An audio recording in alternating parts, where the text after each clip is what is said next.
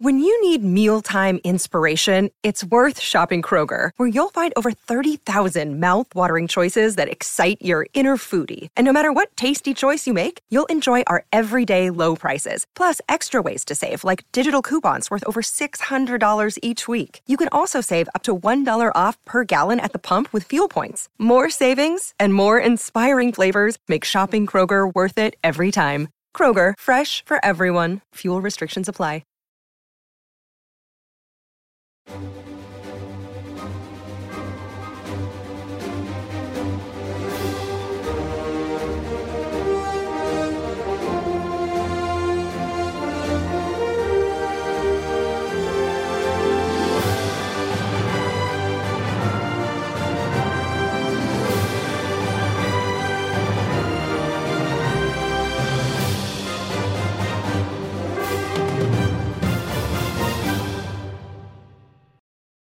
Welcome back to Kind of Funny's MCU in Review. This is where we rank, recap, and review every single Marvel Studios project. This is where In Review totally began, and it feels like we come back to it now like once every other week. There's just so much Marvel Studios content coming out. Thank God there is, Tim. Thank God there is. Thank God there is. Of course, I'm Tim Geddes, and I'm joined by the return of Greg Miller.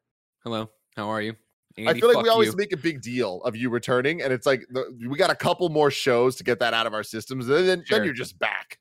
You know, then it's just it's normal. not every day, Nick, that Mickey Mantle shows back up. Yeah. He's like, let me hit some dingers, and he's just knocking them out of Fenway Park. And kids are like, oh, it's raining baseballs. Yeah, it's crazy. He played for the Yankees. He's 140 years old. Of course, that voice you hear is the one and only producer / seducer, Nick Scarpino. Top of the evening to you, Tim. Oh, wait, did you get your new earphones? I got this a little bit at the tail end of last year. You may have seen them last year. But I like the little coordination going on with the beanie and with some of the colors in your background. I'm a fan, Nick. That was 100% by pure luck. These are the only ones available. So it just turns out that I have a beanie in the same color. Maybe I just like orange. Maybe I'm just drawn to orange things. And with a whole new background, the one and only Andy Cortez. Hey everybody, I'm still back home, still in Texas. The Texas treat in Texas. My mom just made a taco for me with beans, a little frijol taco, Kevin. Really, really good. Is it just beans and tortilla? Just beans, delicious. Oh my god, it's the best beans you've ever had in your life. I'd eat it. Can I so good. And I got one waiting for me in the microwave. What's up, Greg? What you got a problem? Like Poe likes the color orange. That's good. We like that. It's useless. So what is driving? Did he need to come back? Your face with that donut, Greg. Eat the donut. You filthy animal. Did he need to come back? A reference to a friend and their favorite color. I'm just saying. All right, Poe's kind of got like the monopoly on the color orange in my life. So if Nick wants to really make this move, we're gonna have a problem. All right. I mean, I'll fight Poe. Why? Oh my god! And you of course, all wanted this. Rounding out the crew, the one and only big dog Kevin Coelho. What's up, guys? I got a new I was chair. really impressed before the show started, Kev, because you were trying to do the Hawkeye little like bottle cap flick thing. And instead of doing that, you threw a treat and Cecil caught it in his mouth. And I didn't believe he could do it, but he did. Yeah, and he I was didn't very get the first impressed. 3 ties. He didn't get it, but you know, time number 4. Kevin did that for all the Kevin did that for all the doubters and haters out there who said he couldn't do it. Yeah, but maybe Cecil is not like us. Maybe Cecil's like, I don't really need a treat right now. Whereas you throw a treat at me, I have to eat it. Yeah, Cecil's definitely in. He's my boy. You throw a treat at him, and he's just like he's his father's son. Oh man, well this is Kind of Funny's In Review, where each and every week we get together to rank, review, and recap different movie franchises. As we head into 2022, we are going to sunset the twice a week iteration of the show. It will be once a week going forward, standardly. But every once in a while, we have to play catch up, and there will be more than one, like this week. So guess what? We're doing Hawkeye right now, but later in the week, we will be returning to Matrix in Review with The Matrix Resurrections. And then next week, we're coming back to, oh man, I can't wait to do this, Cobra Kai in Review with Season 4. Andy, have you finished the season yet? Oh yeah, I finished last night. Cool. We're all caught up then. Can't wait to talk about that. Of course, Josh Makuga will be returning to join us for that as well. And as a fun special guest appearance, Joy Noel's going to come hang out with us just because she wants to talk about Cobra Kai because we all love it so damn much. So that's next week. The week after that, we'll be doing Scream 5 with Scream in review. And then the week after that, Kev, it's all for you. Morbius. It's happening. Get excited. That's our in review calendar for January. Drop that joke. 2022. But you can get the show on youtube.com/kindafunny or roosterteeth.com. You can also get it as a podcast by searching your favorite podcast service for Kinda Funny in Review, and we'll be right there for you. Remember, this isn't the only show where we do different movie review content or TV review content or trailer reaction content, any of that stuff. We also have the Kinda Funny screencast. We're going to be doing live reactions to trailers, like the Batman trailer that came out. We're going to be recording that later in the week. We're also doing reviews for the Book of Boba Fett. And then starting next week, I think it is, maybe the week after, it will be DC's Peacemaker. Greg, how excited are you for Peacemaker? Tentatively, I'm interested. Like it's James Gunn. Peacemaker wasn't my favorite character in the Suicide Squad, but he was funny. Like that in the movie was great, and I love James Gunn. So I'm hopeful that it'll be great and it'll be cool. But I don't know much about it, which is probably a good thing. Yeah. Exciting stuff, but stay tuned for all of that. Remember, if you want to get this show ad-free, if you want to watch live as it's being recorded, you got to go to patreon.com/kindafunny, just like our Patreon producers, Molecule, James Davis, and Pranksy have all done. We appreciate you all so very, very much, leading us into this beautiful 2022. Today, we're brought to you by Upstart, Raycon, and ExpressVPN, but we'll talk about that later. For now, let's get into it. We're talking about Hawkeye. Loosely based on the Matt Fraction and David Aja run of the Hawkeye comics, which I absolutely love. And especially now that everyone has watched this show, I couldn't recommend any higher to go back and actually read the volume 1 and 2 of that because it is utterly fantastic. The show was released 6 episodes, released weekly, with 2 episodes premiering on November 24th and the finale on December 22nd. They had a runtime of between 40 and 62 minutes each, with the finale being the longest Disney Plus episode we've had yet, as Kevin called. Good job, Kevin. You're a soothsayer. This was directed by Rhys Thomas, who was the lead director of the entire show. He directed episodes 1, 2, and 6. And then Bert and Birdie, a female collective of directors, did the rest of the episodes. What did you say about Bert and Birdie, Greg? I have no thoughts on it. It wasn't until you Greg smile, and it's like if you went there and you implanted it. You're doing the thing where you're implanting, you're inceptioning ideas into my brain, and I don't like it. I want you to stay out because now, yes, of course, now I'm thinking of Bert and Ernie. I'm thinking of Bert Meg. Remember? If you're a new fan, there was a fan named Bert Meg who liked Kinda Funny so much he supported at the Patreon level, or for to be a producer. Yeah. And then I found his name so hilarious, he just disappeared. He just disappeared. Didn't he drive Troy Baker in an Uber? I'm unsure of that. I think that happened. Well, we'll have. But that's the funny. Yeah. It's one of those things. Again, you're here. You're Kinda Funny best friend. We can all admit when you have funny names, right? Like right now in the live chat, Melissa Hagler's there. You're telling me Hagler isn't a funny fucking name, Nick? Whenever she checks out, they look at the credit card. Oh, don't bust my balls on the price, Melissa. She's like, we'll give you a price Hagler. I mean, that's just built in right there. The music was done, unfortunately, Nick, not by our boy. No, it's not Michael Giacchino, but it was actually really good. And it was done by Christoph Beck, who won an Emmy for his work on Buffy the Vampire Slayer in the 90s. He also did the music for WandaVision, Ant-Man 1 and 2, Frozen 1 and 2. So kind of a big deal. This show also featured a little bit of Rogers the Musical, where Matt Scheinman and Scott Whitman got together. They are writers of Hairspray. They've won many Grammys and Emmys and Tonys and all that stuff. And during the scene featuring Rogers the Musical, one of the actors is played by Adam Pascal, who played the character of Roger in the musical and movie version of Rent. And there was a lot of other Broadway cameos as well in that scene. What's up, Greg? I want you to know that I saw Adam Pascal in concert live when our friend Anthony Rapp was in town. And did We Have Cool Friends? And then he performed, and that Adam guy performed with him. And I saw them both, and I knew that. Oh, that's so cool. I also want you to put out that in the live chat, Melissa Hagler says, haggling all day, Greg. See, that's how you roll with the punches, all right? Yeah. Bert Meg finds out the breaking news. His name's hilarious. I knew you were going to insult Bert. I'm sorry, Mr. Meg. Still the class act. Still the class act. Burt Meg. Poor Burt Meg. He just wanted to I'm support some gonna go people on the he thought were Patreon back good. and see if he's still a fan or not. Okay. Burt. Let us know. Let us know. My God. The show had a budget of $150 million, similar to the rest of the MCU Disney Plus shows.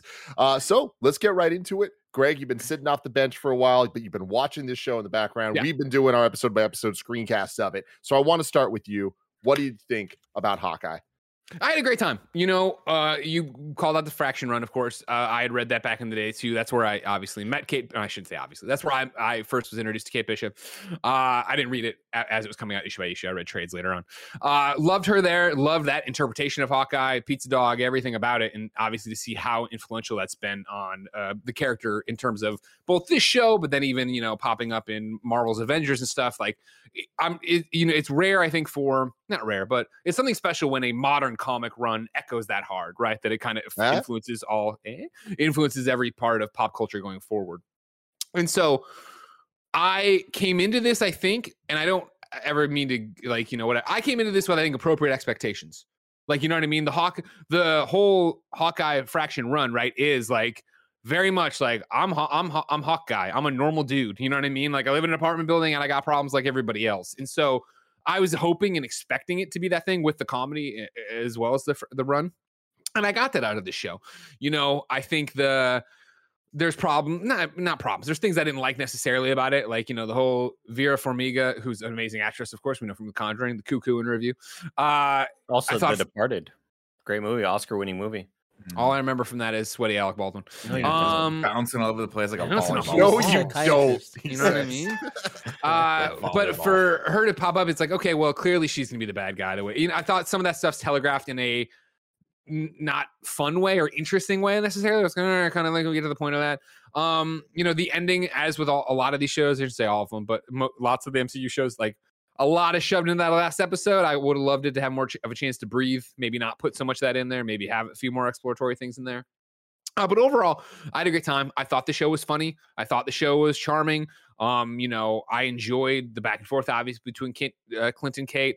I loved it, not having the chance to talk to you guys about it, right? Like, it was the week we went to see Spider-Man, right? Where they started with the Yelena stuff, the Endgame moment, the blip, right? Mm-hmm. And like, Jesus, fuck. Like, when that happened, and it was like into the moment I turned to Jen and was like, we are so lucky to be alive. Like, the MCU is so special right now that this is happening in a show that's expanding on this thing, that she's here and not just a cameo. It wasn't just the rooftop thing. Like, we're going to get into it. Like, the whole scene of her and Kate at the table with the mac and cheese, like, there's so many great things to love in this series. I think that even where I'm like, all right, the ending is a bit weird. All right, like, or the Kingpin, I wish they would have done more with this, that, or the other way. Like, I'm going to remember this fondly. I really enjoyed this. I thought it did a lot for the character of Hawkeye and for Kate Bishop. Kev.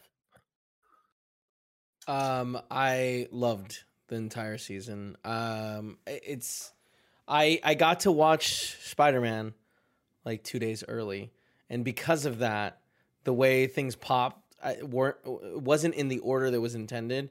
So we saw Spider-Man, and that night we went home and watched the episode, and it's revealed that, like, oh shit, there he is, Kingpin. Thank you. So like, it just, it's a magical feeling to have that everything tied so well together, and to also on the same day be like, oh shit, both these characters that like are like very well acted and I'd like to see more of, like, are still in it, so that is just an amazing experience. I like the way everything ended, but I'm not a huge fan of the Kingpin stuff, but like, I know that's going somewhere else. So just overall, I'm just blown away by like how much they made me care. And like, I guess I shouldn't be, because MCU is really good at doing this. But it's a really good show. Andy Cortez. We still spoiler free, by the way. No. Oh, I spoiled the shit out of stuff. Sorry. Yeah, we go all on this. Cool. Also, real quick, Andy, spoilers for you that Burt Meg's still a supporter on Patreon. Still. Oh, great! Can you message Burt Meg and just? I'm sorry. Tell him we're sorry. Apologize. Yeah. Would you like to know that while this is happening, I already sent that message. It says, Burt. Oh, great. I love you and give you shit on in review. I didn't want you to be caught off guard. Heart. Okay, fantastic. I enjoyed this show. I still don't think that they, quite nail the landing. I didn't love Kingpin's involvement. I think the hype that we had in episode 5 going into that finale, we unfortunately lost that episode, but it was such a great discussion we had, and I think a lot of our ideas and theories that of what might happen. Obviously, Tim kind of knows the run, so he knew best anyway. But it was just really neat to think about what could happen in episode 6. And I didn't love Kingpin's involvement. I don't know. I think when you have a character like Kate Bishop, you have to tone down and be a little less serious. And Haley Steinfeld is, again, fantastic. And every line she utters just feels great and real. But I do think that we end up seeing a more toned down version of what we'd expect. And her kind of fighting Kingpin, even though she's getting knocked around like crazy, I'm kind of used to the Kingpin from the Daredevil series. So that's kind of what I wanted to see more of. And it's really hard to mix those two things together. So I should probably just get used to, the more MCU Disney friendly type fights from Kingpin in the future. He's not dead, right? Like they're not actually. No way. Absolutely. No, right. Okay, cool. That's also pulled from a comic book too. Cool. A different reveal at the end. I don't know. Yeah, I do think I don't think they quite nailed the landing, like many of these MCU shows. And I think the biggest thing I could say about this series as a whole is like, I have not thought about it since I watched episode 6. And that was the first day that I had gotten here. I guess it was like the Wednesday that it first aired, maybe the Thursday. And since then, I've been hanging out with a lot of my friends who are aware of the MCU. They're not in it like we are, but, they've seen Endgame, they've seen Infinity War and stuff. And I've talked about Shang-Chi a lot, and I've talked about, hey, we got to go watch No Way Home. And when asked about this show, I'm just like, I don't know if you need to watch it. Unfortunately, there's some pretty important stuff story-wise that they'd be confused about had they see, later in the future, they see Echo pop up or they see other people. They might be really confused about who's this Yelena woman if they didn't see Black Widow and stuff. So, like, I just have not thought about this series since episode 6 aired. And I think that kind of sums up how I feel about it. Go ahead. To chime in, I agree with Andy, but I enjoy that. I think it's similar where every comic book run and every issue, unless you're talking about an event series or whatever, isn't a must read, isn't something you have to do. I appreciated that this was a smaller scale. It was about Clint. It was about Kate. And no, you don't need to go see this to go see No Way Home and understand stuff, or to go see, I assume, Multiverse of Madness or whatever. Like, I really appreciated that this was a self-contained thing. I don't like the end credit scene, but we'll get to that eventually. But like, overall, I liked that it was one that it's like, if you want it, it's there, and if you don't, no big deal. Nick Scarpino.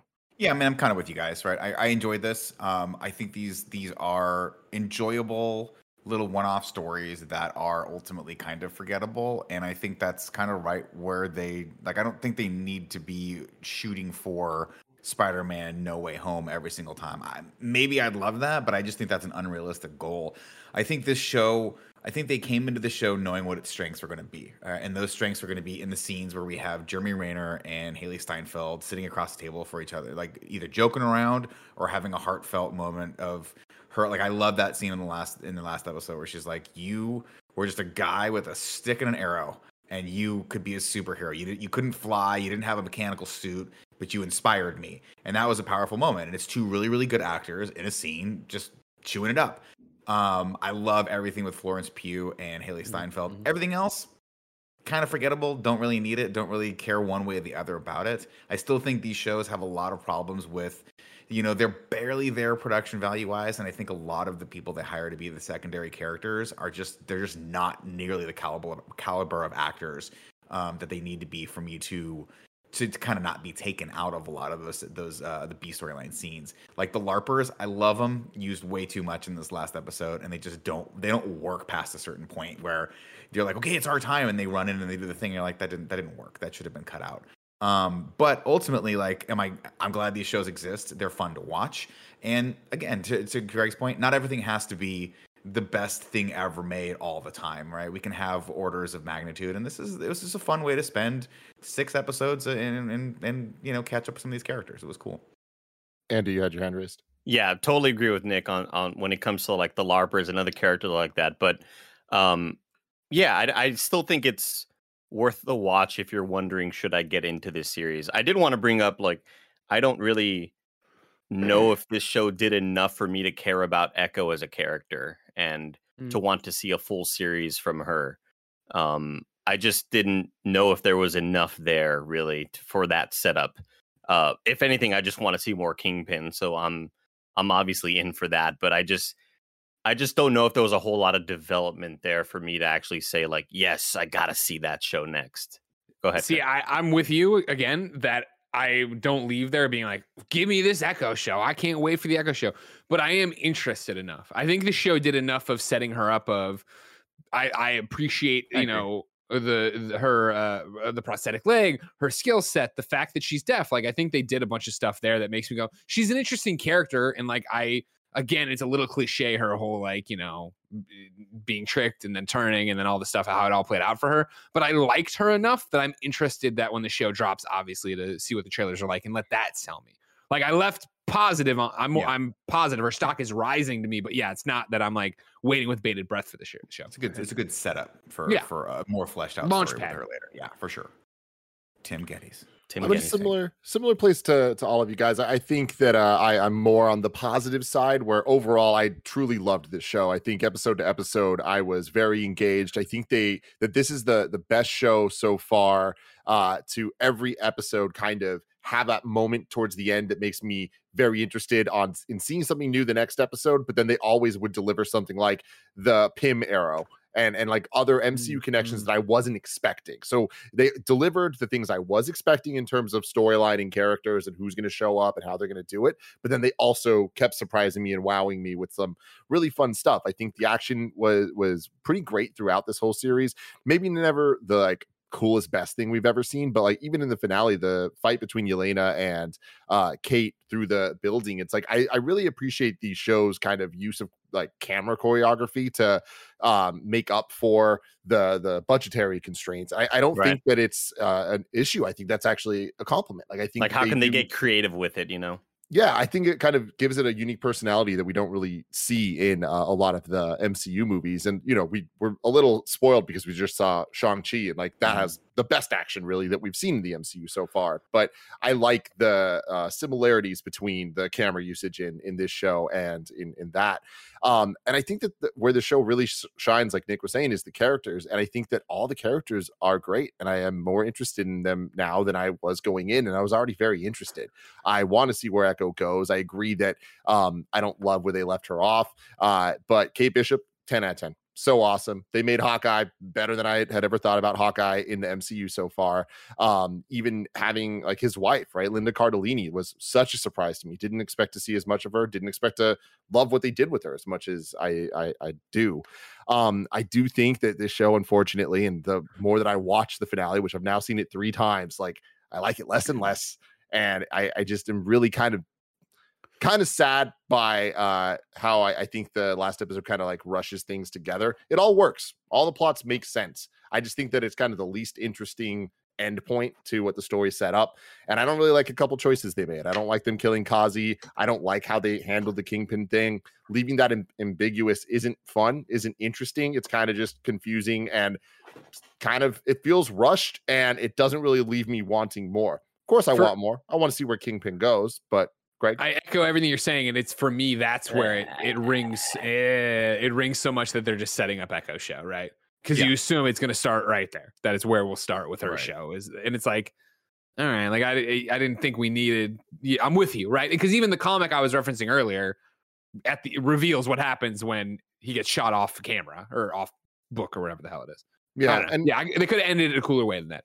And with that, it's like I don't necessarily think that MCU Kingpin needs that story this soon. I kind of feel like we're kind of rushing into a lot of things with a major character, and a lot of the stuff that I'm saying here, people are going to be like, oh, like just talk about what's happening, not what could have happened. But I think that's kind of the thing you can't take out of the MCU is the theorizing and is us kind of wanting and expecting them to make the most use of what they're doing for setup, but also telling a very compelling story with its own thing. And they've proven they're really good at doing both of those. So when they have moments that don't kind of do that, it's just a little bit like, oh man, like the post-credit scene, like Greg's talking about, I loved seeing more of the musical. That was fun. And I liked kind of some levity there. That's great. But like, I really do think like at least tease Echo.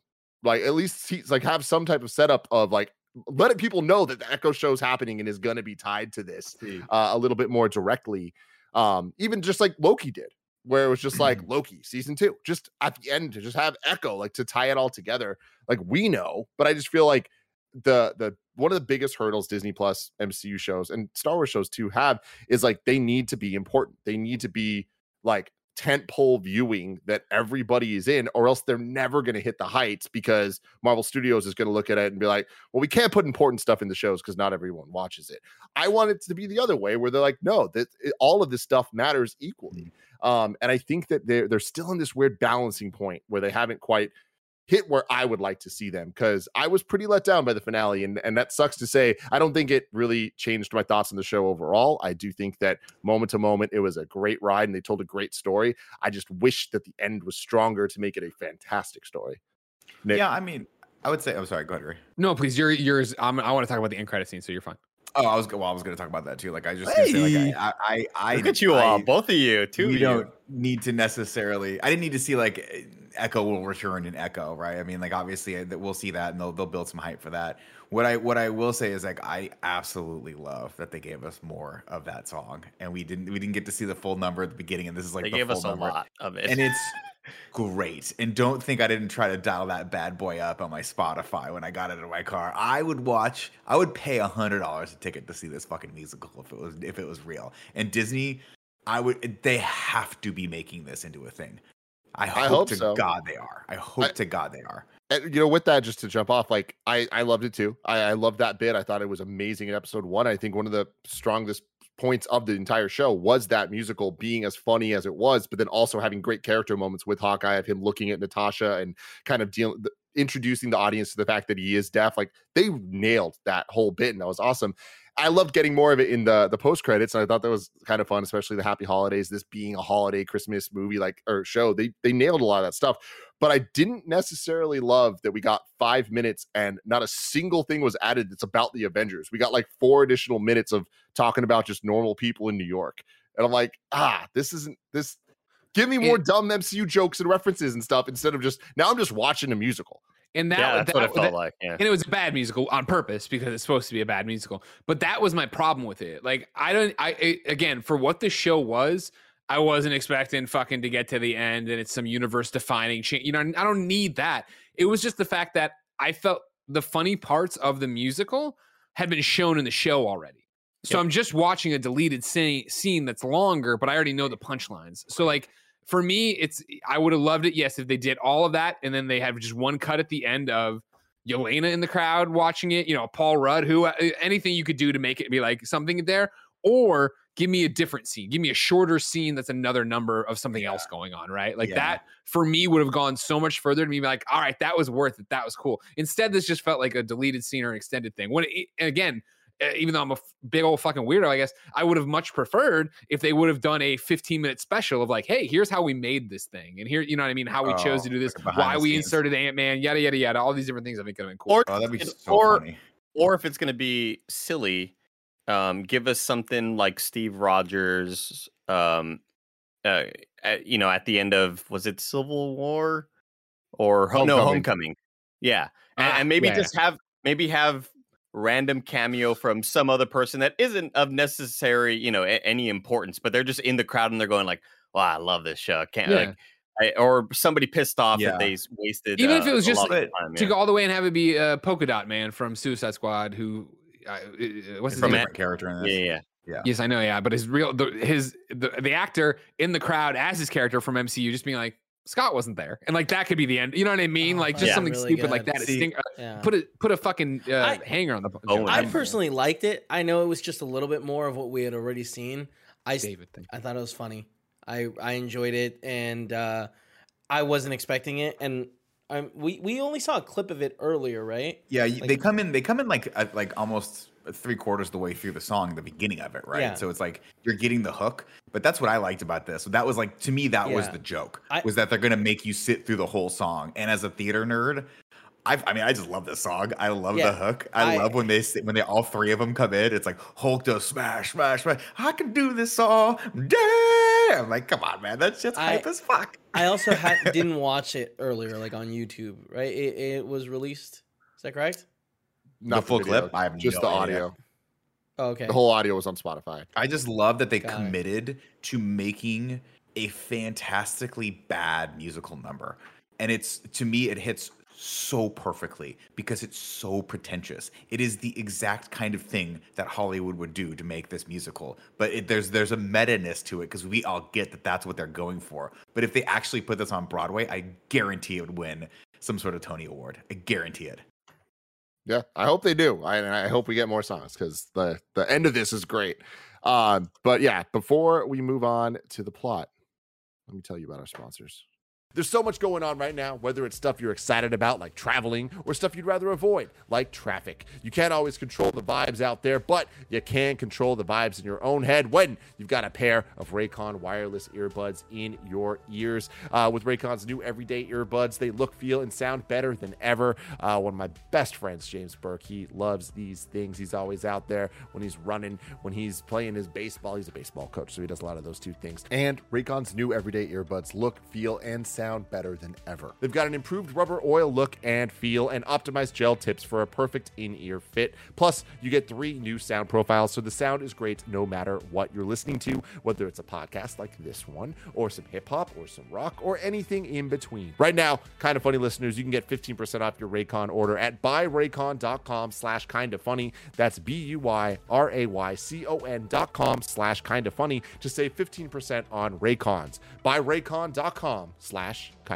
Using the internet without ExpressVPN is like leaving your keys in your car while you run into the gas station. You're probably fine, but it could be a disaster. And every time you connect to an unencrypted network, you're basically giving someone else the keys to your personal data, like your passwords, your financial details, the passwords to your financial life. And it doesn't even take much technical knowledge for someone to hack you. But ExpressVPN creates a secure, encrypted tunnel between your data and the world that'd take a hacker with a supercomputer over 1 billion years to get past. Plus, it's super easy to use. You just open the app and press a single button. I've been using it. Kinda Funny's been using it. It's keeping our internet safe. And I love that. I love it so much. I love how easy it is to use, and I love that I just don't even need to worry about it. Secure your online data today by visiting expressvpn.com/kindafunny. That's expressvpn.com/kindafunny. And you can get an extra 3 months for free by going to expressvpn.com/kindafunny.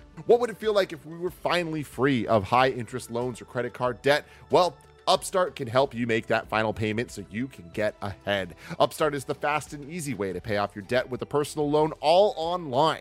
Whether you're looking to pay off credit cards, consolidate high interest debt, or fund some personal expenses, Upstart can help you get one fixed monthly payment with a clear payoff date. Rather than looking only at your credit score, Upstart considers other factors like your income, current employment, and credit history to find you a smarter rate. One of my really good friends did exactly this, and it helped him out so much. Just consolidating all of his debt into one place allowed him to focus and just take care of it. And now he's debt free thanks to Upstart. Find out how Upstart can lower your monthly payments today. And when you go to upstart.com/kindafunny, that's upstart.com/kindafunny. Don't forget to use our URL to let them know that we sent you. Loan amounts will be determined based on your credit, income, and certain other information provided in your loan application.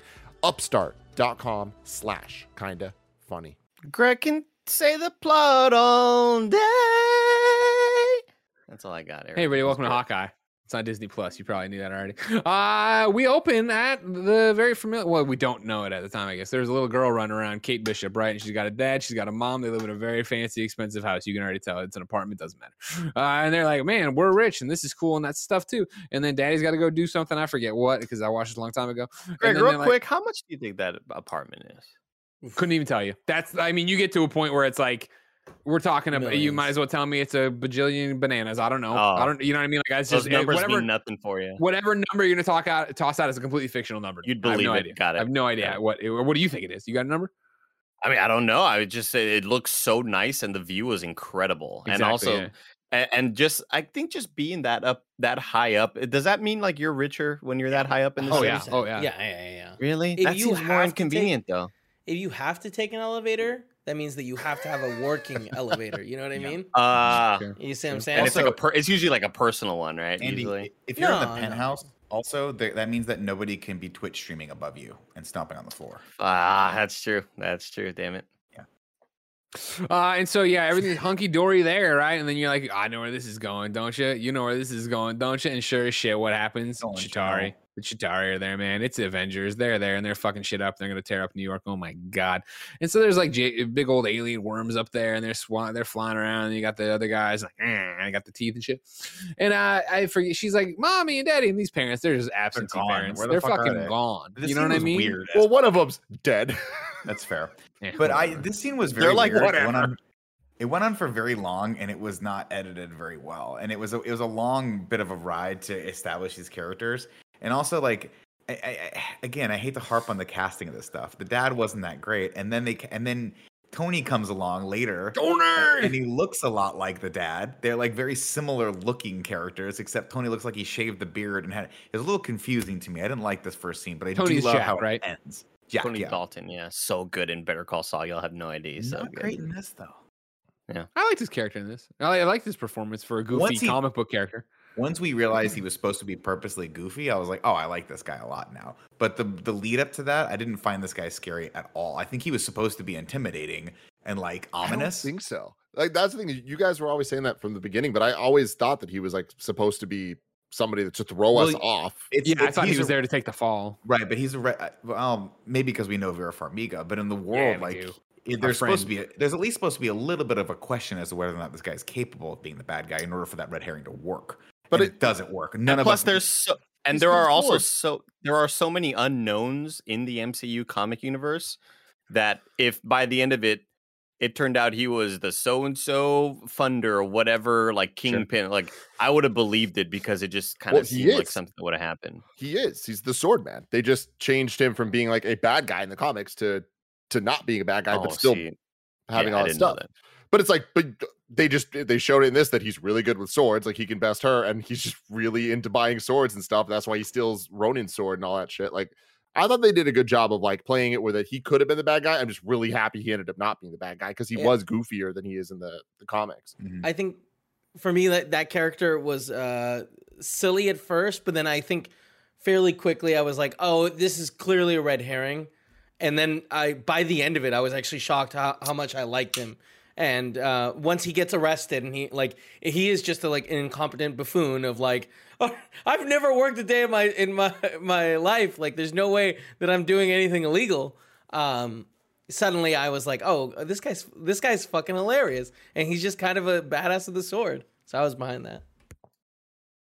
And so, Chitauri, they're fucking shit up, and they like blow open half the house or some shit, and then they're like, "We're gonna eat this little girl. Fuck the rest of New York. We want to eat this little girl. She looks tasty." She's the only one we want to eat. They're like, "Fuck the plan, Loki. We're gonna go eat this girl." And so they start flying at her or whatever. And then as they're getting closer, she's just like frozen, right? And this is the number one thing you got to teach children: not to freeze when an alien's flying at them. You know what I mean? I've already started telling Benjamin, but like he doesn't know it yet. But like when he can move, he'll know. But she freezes. Stupid kid. You think it's one of those things where baby wolves know how to howl, even though they don't even know what howling is? Like it's just something that's kind of going to be when an alien's flying at Benjamin, he's going to know what to do. 100%. I'm not asking. Obviously, we're all adults here. We know what we would do. You would pick up one of the bricks that's on the ground, wait a little, and then you throw it, right? You throw it not at them, try to hit the wing of the thing, get into the little turbine, send them off, they smash, right? But all I'm saying is once Benjamin hold on, sorry. I forgot. I was going to do it as me, but I forgot that I have a prop. Great. So once Benjamin learns to get up on his feet like this, right? Once he gets up on his feet and somebody's flying at him that's an alien, just an alien, he's going to know to go, to do the juke, Andy. You know what I mean? Oh, Like, wow. you know, you Marshall go that way Allen. and then you go down that way. You go like you're going right, then you go Bo left. Jackson. These guys, they're flying in. All they're thinking is that's some tasty baby meat. They don't know that you're able to fucking do jukes and stuff, because that's what's gonna happen. You're gonna juke. They're gonna slam. The one guy who didn't like get killed in the front, the other Chitauri, he's got a piece of rebar through his second heart, because they have 2 hearts of Chitauri. And he's lying there, right? That's so. And the little baby Benjamin walks back over and is just like, "Got you, fucker!" And he's like, "I didn't know you juked in this universe." How old you is know he? what I mean? Watto? Is he Watto? No, these are completely different impressions. I'm sorry that you have. You bad don't understand the perception. nuance of his I'm performance. so sorry. I apologize. Anyways, though, so she just stands there like a moron. But then what happens? Arrow, boom, blows it up. Oh my God, it was an arrow. It's Hawkeye. And so she sees Hawkeye over there, and it's just Jeremy Renner just draining threes, just blah, blah, blah, blah. I remember this from Avengers, right? And so, like, she's just like, "Oh my God, this man with the exposed arms is draining threes." And so then Reggie Miller over here. You know what I mean? Yeah, Reggie Miller. Yeah, right. And so then, more T'Challa come running at Hawkeye. And again, he's like, to his credit, it's not just 3 on the Green Goblin jet. It's a bunch of them, right? So he knows, he thinks about it. He goes, what if I juke right? No, there's too many of them. He knows if he jukes right, goes left, that it doesn't matter. So he runs and does the thing where he jumps off and then he tethers and he flies through the window. And little Kate Bishop's like, wow, right? And then, Vera Farmiga shows up and she's like, "The devil's here!" And she grabs the Conjuring room. She grabs the kid. Okay. I was very confused by that. Thank you for elaborating. This is the work of Annabelle. I'm glad you pointed that out. She grabs Kate Bishop and like, Dad is fucking dead. He got pancaked by the bricks. You know what I mean? Dead. Sucks to be him. Or it does it. Who knows? Here. You know what I mean? And so then it's like, all right, we already know what happens next, right? Of course, I can put it in here if you want, though. So the Avengers beat the aliens, right? Iron Man falls through the ground, the shawarma, and then guess what was underneath the Avengers building? Michael Keaton. Damage showed up, and they were like, "This is a government control." He's like, "I bought trucks for this," and they're like, "Fuck you!" And he's like, "No, I overextended myself." Yeah, it's fucking great. Spider-Man's a great movie. Anyway, so while that's happening, Dad is pancaked in the Bishop household, right? And so then they go to the funeral, and you might say, "Man, what did they put in that casket?" I'll tell you what, they took the pancake body, they folded it up like origami, put it in the casket. They bury that shit. Do they take the bricks out, or do they put the bricks that got folded in the pancake? I mean, inevitably, some of those bricks are going to be folded in. It's going to be impossible to get those out because it's like a slurry. Normal people watch this show and they're just like, "Okay, cool. The dad is dead. We didn't see the body. We didn't see the body. So like, maybe he's going to come back, but maybe he's just dead. We don't know." Greg Miller, he's like, "No, the body was so flat that it had to be origami to be put into the fucking." No, They made it into a listen, range. there's endless possibility in the MCU. Yeah. Kevin Feige is not sitting there going, "We really duped him with Mr. Bishop." They're gonna flip their shit when in Blade he's like, "I've been on the run. You want a brick?" Like, no, that's not. He doesn't know what he gives a shit. This guy is dead as a doornail. He's gone. Don't worry about it, right? And so Vera Farmiga's like, "We got to get the devil away from you," and she's like, "Whatever you need, we'll do." And she's like, "I want a bow and arrow." And you're like, "Yeah, Hawkeye. It's a fucking Hawkeye movie." And so then it's present day. And we're in New York. I don't know. There's fucking 6 episodes. People don't nickel and dime me about how it happens or what it happens. Quit nickel and dime. Before this, though, we get the opening credit scene, which That's is what I so just said. damn Hawkeye. cool. What? I just said Hawkeye. It's Hawkeye. Yeah. Okay, yeah. But like, I really like the animation and the music and kind of the storytelling in this whole thing, and it being in the style of the comics and stuff. Like, it's cool when we get the kind of like intro in the episode 1 of the shows, and we don't get it in the rest of the season. I like they that. nailed it's all about the font, Tim. And oh yeah, when you have a graphic designer that can nail that logo and font, it's just you set the tone. They set the tone early. And so now it's present day, everybody. I'm going to just toss it in here, all right? So now we're at the Mrs. Winchester boarding school for girls or whatever. And Kate's there, and she's like just queen of the archery competitions, all right? People are fucking tossing apples up, and she's knocking them out of the air. You know what I mean? People are like, "Whoa, William Tell Overture." You know what I mean? And the tuba guy's like, "Whoa, whoa, whoa." So we can never, ever let him take a break from kind of funny ever again. He just laughed at a William Tell Overture joke that he made. But he made the sound of a tuba. Whoa, whoa, whoa, whoa. I'll tell you what, I was worried about this one. I'm nailing it. Yeah, And you're so, crushing it. Yeah. you know, her friends are like, you know what? We'll bet you lunch at the commissary that you can't hit the bell thing, and Jake up there. She's like, watch me. So she's up there and she shoots. You know, you got to ring the bell. She hits it the first time. It goes, dunk, and just falls off. She's like, oh, hold on, I got an idea. And she makes like the thing with the caltrops or whatever. She was, and the bell goes and it rings. And it's like, yeah. And then it's like, it starts to crack. She's like, that'll be okay. And then it just destroys. Like, oh, that won't be okay. And her friends leave her, and then security shows up, and she's in trouble. And then in New York, right? Hawkeye's there. And we're at the Steve Rogers musical, right? And we start there and we see it, and we already talked about it, and it's funny, but it's like, it's bad because it's funny or whatever. And Hawkeye's there, and he's like, woof, man, this is just like not great or whatever. And his dumb kids are there, and he's got his hearing aid. I forget if he turned it off or already turned it on or whatever. Yeah. And so then he turns it back on or whatever, and he's like, I'm gonna go to the bathroom. So he goes to the bathroom, and then on the urinal, somebody wrote Thanos was right. Funny. And then a fun thing, just a little like Easter eggy, like just joke thing that people on TikTok were saying is Ant-Man's there, and it's like Ant-Man wasn't there. Yeah. Technically, Ant-Man was there because of Endgame when he goes back in time. So Ant-Man is there. So somebody could have seen Ant-Man in the Battle of New York, which is fun. But isn't this gets into our whole, I've seen that too on TikTok and I thought it was really funny, but this gets back into our Cap wise, could old Cap has carried Peggy's coffin, right? Oh, because please. I don't want to do this again. Theoretically, if you went back in time and did this, that's the new timeline. That's not the real timeline. We're still in the real timeline, right? It's a funny thing. I agree. It's funny. We don't have to overthink it. It is a funny thing, and I love that. I love that the fucking writers of this were like, I saw Ant-Man there with my own eyes. I'll put him in the musical. Anyways. Thanos is right. And then there's a creeper there who wants his autograph, and he's like, not the time. And he's like, it's not appropriate. And then he washes his hands. He's like, is it appropriate? Now he wants a photo for his fucking kid and whatever. He's like, eh. And so then he goes outside and he sits on the stoop. And because the thing already happened where he's watching, they got to the Black Widow part, and he started thinking, Natasha, and like they played her theme or whatever. And you probably don't remember this, so I'll tell you about it ahead. I'm sorry.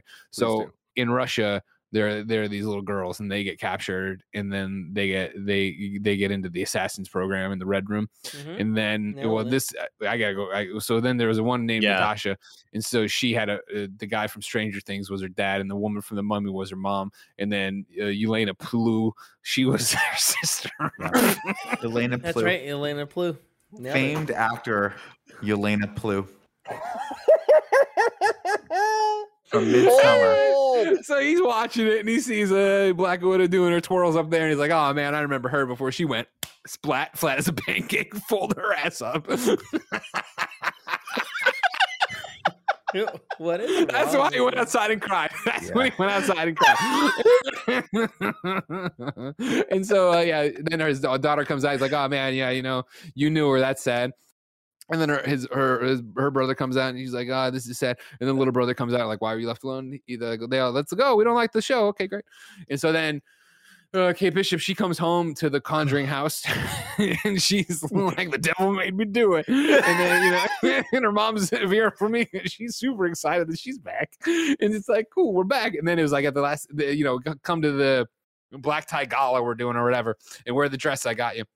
And also, we're gonna have a serious talk about, why you knocked down a bell tower or whatever, and something else. You broke some historic stuff or whatever. You go with gala. Yeah, it's not right.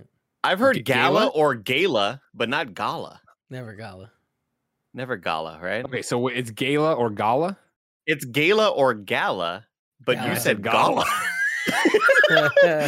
Territorial dialect. The discussion is always like, is it gala or gala? But Greg went option 3.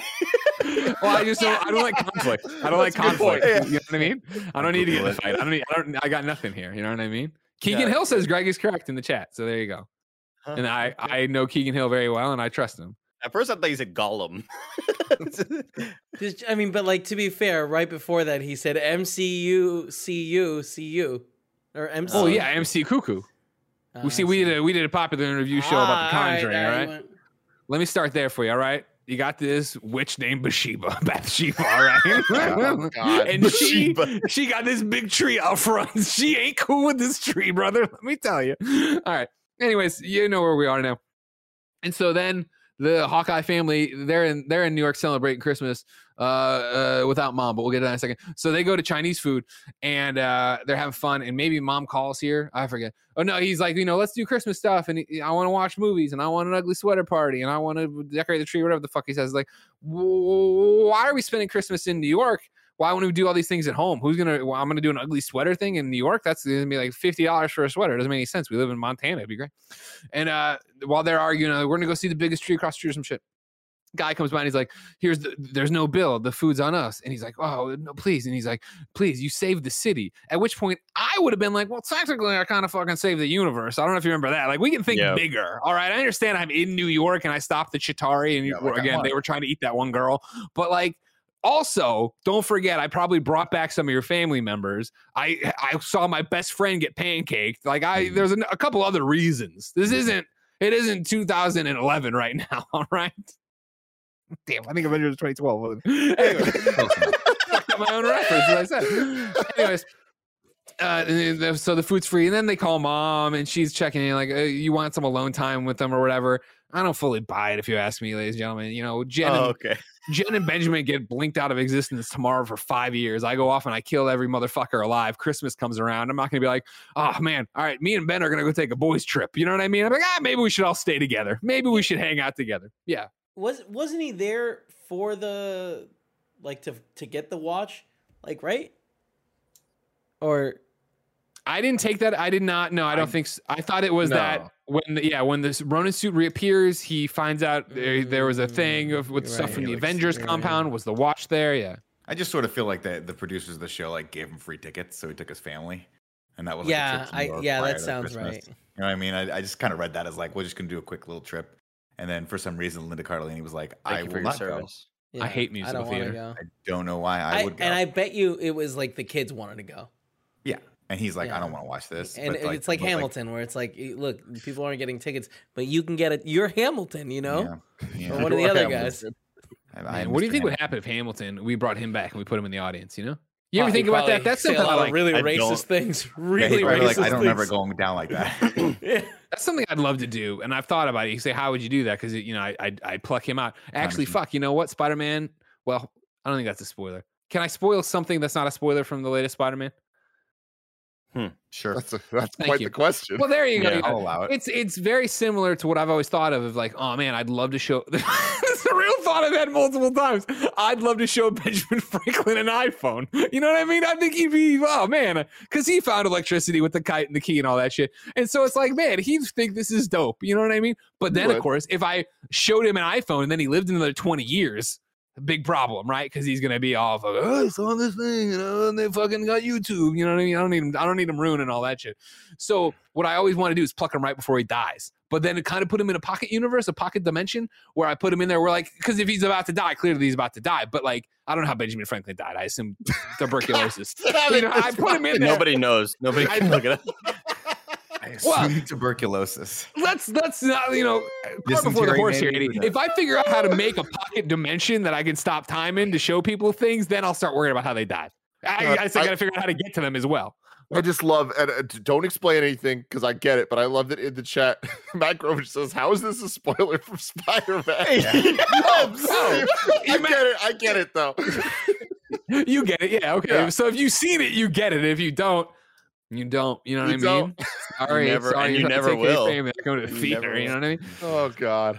Anyways, Kate goes to the black tie did he die gala. From syphilis because of all the whores.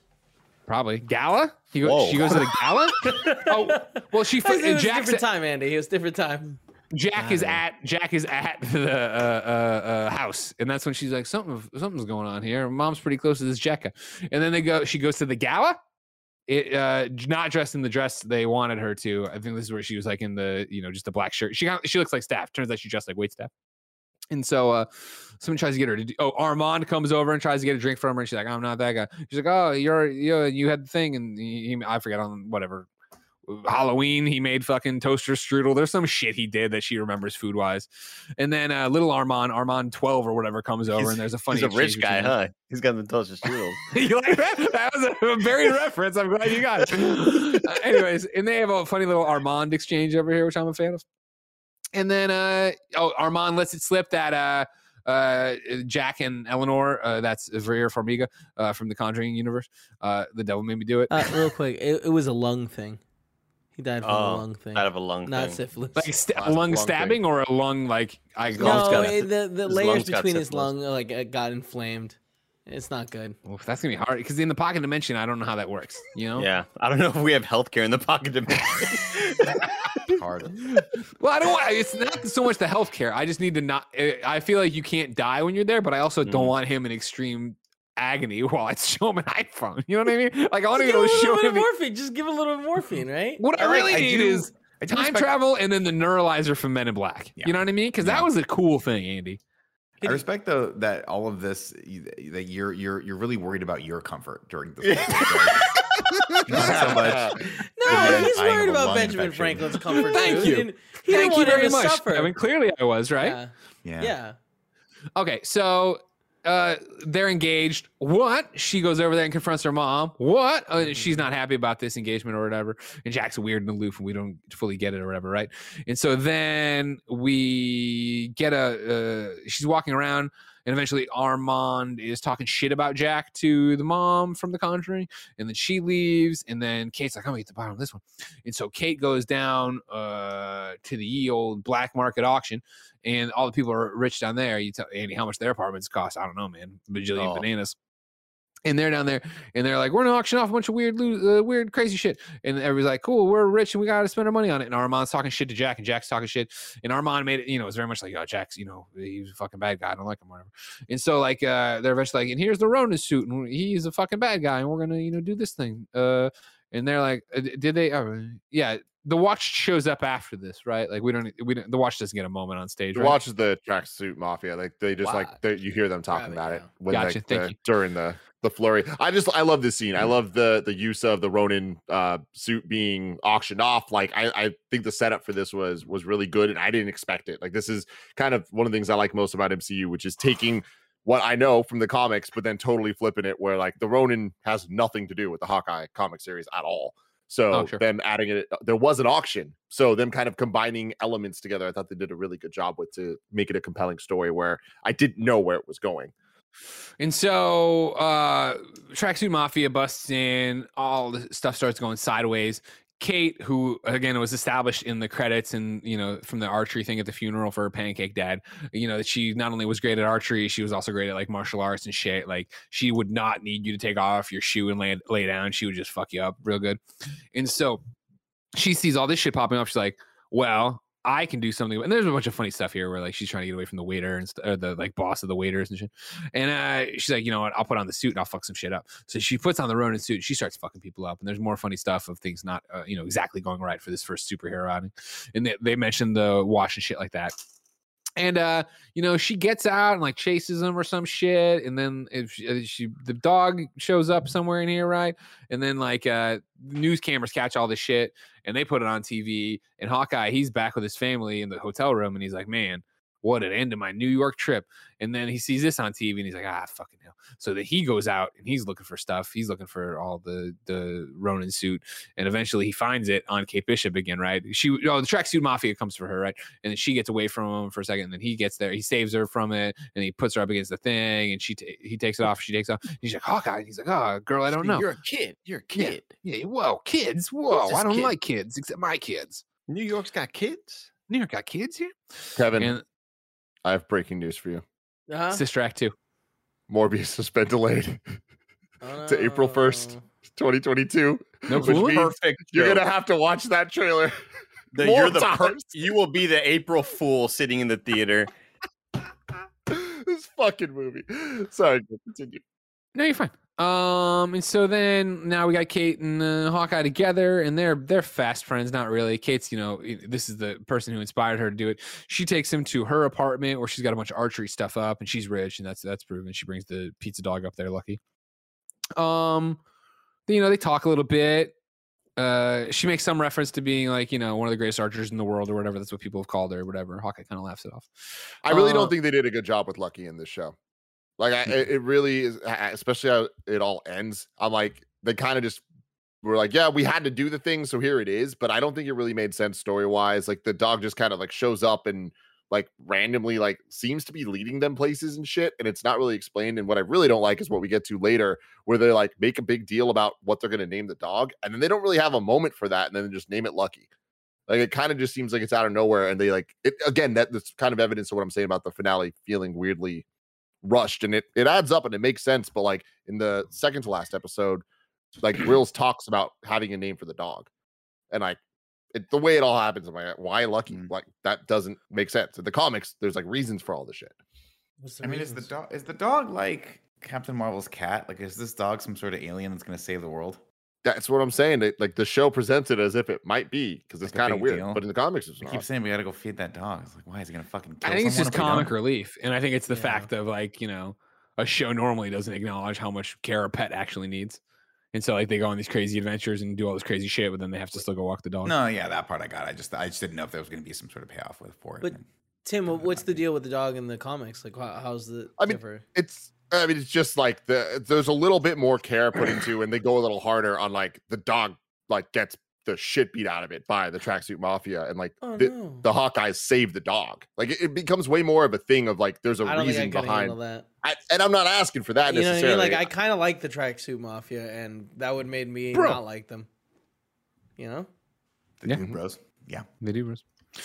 So they're back at the apartment. Tracksuit Mafia shows up. They start trying to fuck the place up. They do a great thing where they throw a Molotov through the window, and Clint catches it and throws it back. That was dope. Eventually, they start the apartment on fire. The Hawkeyes have to leave the Ronin suit and evacuate.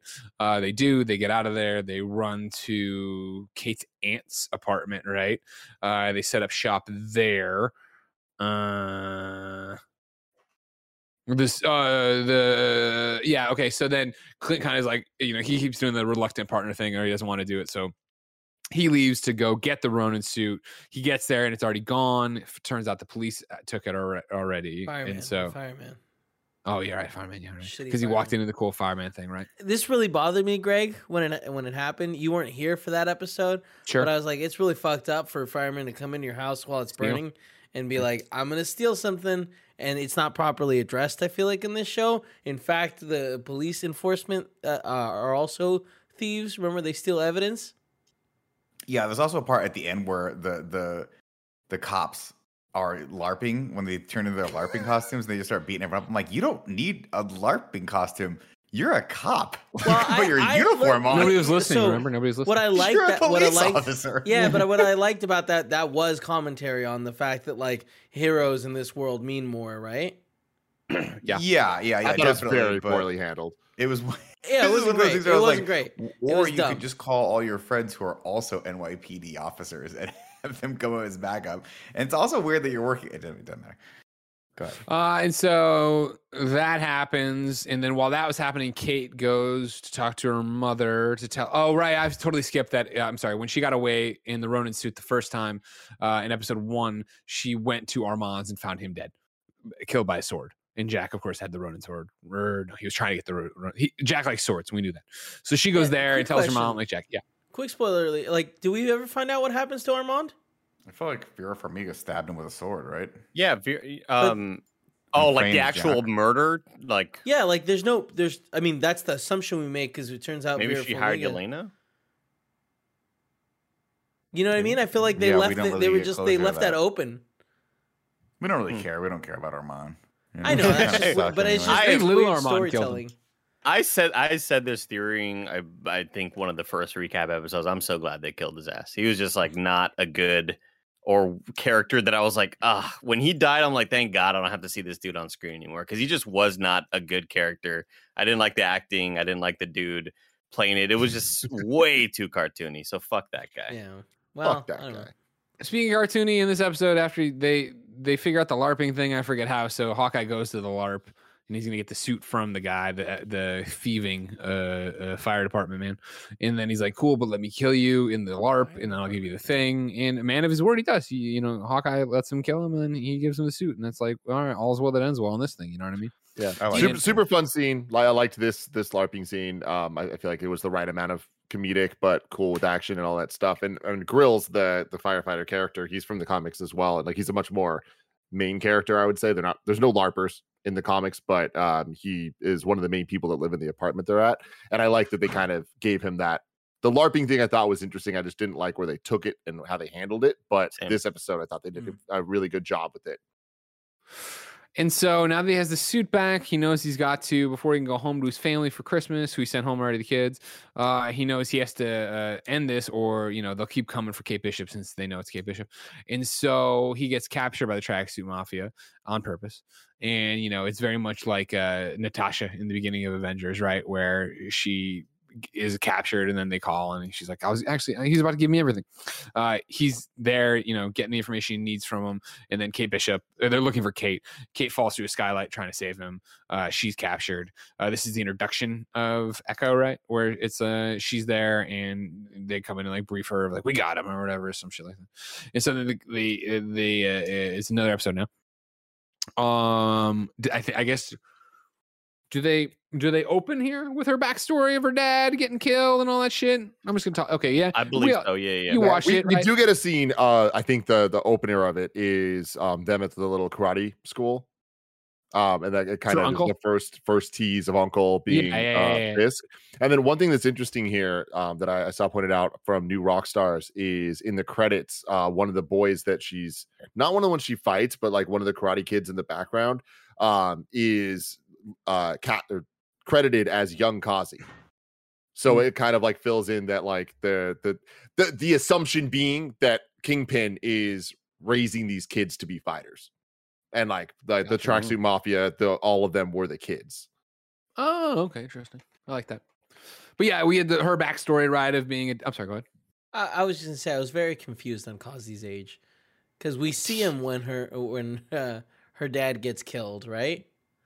And he looks similar to how he is now, right? Age wise, or no? No, I guess we don't. Never mind.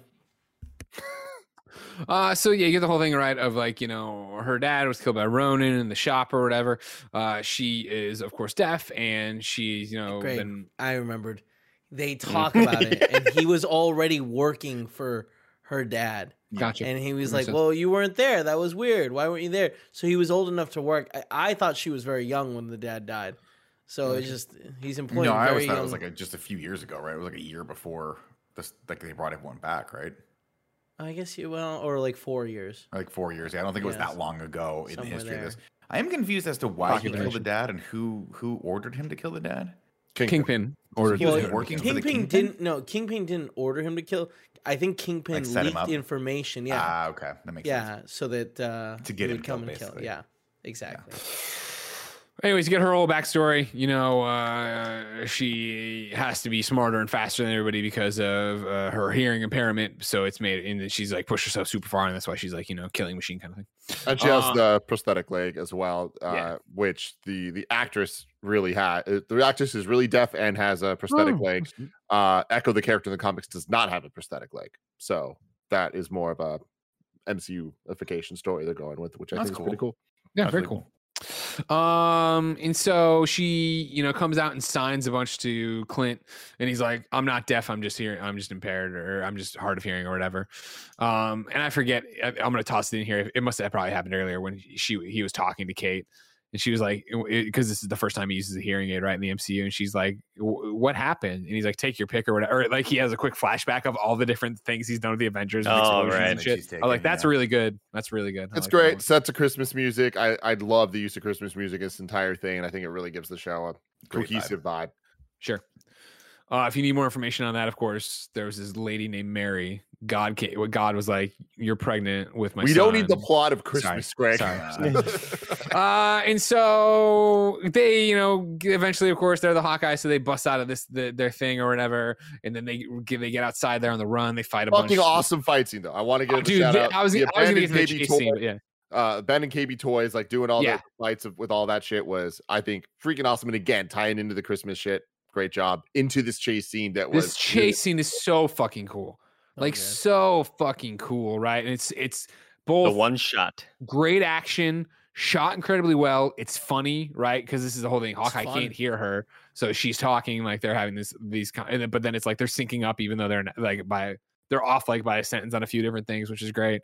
I wish they didn't use it in promotional material, because I think it was like probably the standout moment for me, just like in terms of the creative use of camera work, and I just thought it was really neat and a cool thing that I wasn't expecting from a show like this. So I kind of wish it wasn't used in the early promotional material because it's so dope, and it's still as cool when you watch it, but still I was kind of bummed out about that. I like that it's also set up for a joke later, though. I think if I'm not mistaken, this is how this episode ends when they go to the train station and they're on the subway. And she starts off with like, "We got to go feed that dog," and then like gets real with them. And then he's like, a beat later, he goes, "Hey, we got to go feed that dog." Like he couldn't hear a word she was saying. Yeah. And so they have this whole thing and the trick arrows, and there's crazy putties and things getting shot from all the cool crazy arrows. And then eventually I did see it. I don't know how much of this was revealed. I guess I didn't see a lot of trailers for it. But then she uses the Pym arrow to drop. I thought that was so cool. fucking cool. That wasn't shown. Okay, great. Yeah, it was like what Andy's talking about is they showed like 2.5 minutes of this clip in the Disney Plus day. Gotcha. Marvel I Studios, didn't watch that. I didn't watch that. So they get away, and like Nick said, there's this good conversation on the subway. There's a conversation. In the apartment, they go back to that apartment, the aunt's apartment, right? And he doesn't have the hearing aid, and his son calls, but he calls on his daughter's phone or his wife's phone, and so like Kate Bishop has to give notes of what he's saying and stuff like this, and it's really well done and well acted, I think, right? Both her frantically trying to give the information, Hawkeye's depression and weight of being a dad and wanting to go home but trying to do the right thing, and the kids asking when he's going to come home for Christmas and shit. It's just so well done or whatever. I love it too because if I remember correctly, this is the scene where he is in like a tank top and you see all his tattoos and shit, and I just love the visuals of him just being so beat down, and like that is clearly Ronin, and it's like he can't shed that, like that is part of who he can, grows hair out and all that stuff, but like here's this dad like just being a dad, and he can't get away from being this killer. How do you think it felt when he was like, "All right, no more faux hawk"? Like, what do you like? Oh, I think it was sad. It's a sad commitment, right? That fucking haircut might have been one of the coolest haircuts ever. It's so dope. I'm with you, Nick. So many people disagree, but fuck them all. They're wrong. So they go to some like electronic New York shop, whatever, get the hearing aid fixed. Then it's all right, cool. Let's go. My mom runs some super crazy, security system. Let's go to her house. We'll log into her house. We'll be able to find stuff on Echo and Kazi. Is that who we're looking for? I forget who we're looking for at this point. Yeah, that's right. Find more stuff in the Tracksuit Mafia. Okay, cool. They go there, and it ends on a really lame cliffhanger, I thought, of like Jack with the sword getting Hawkeye, and it's cliffhanger. And you pick up the next thing, exactly what you think would happen happens. Kate comes out, and she's like, "Oh, don't worry, that's my friend Hawkeye." And like, "Oh, Hawkeye the Avenger who saved the world." No, just New York. And they're like, "All right, cool. Yeah, blah blah. All right, cool." That's and they're like, any moment there was anything similar to what we had with that cliffhanger, I just thought like Kingpin.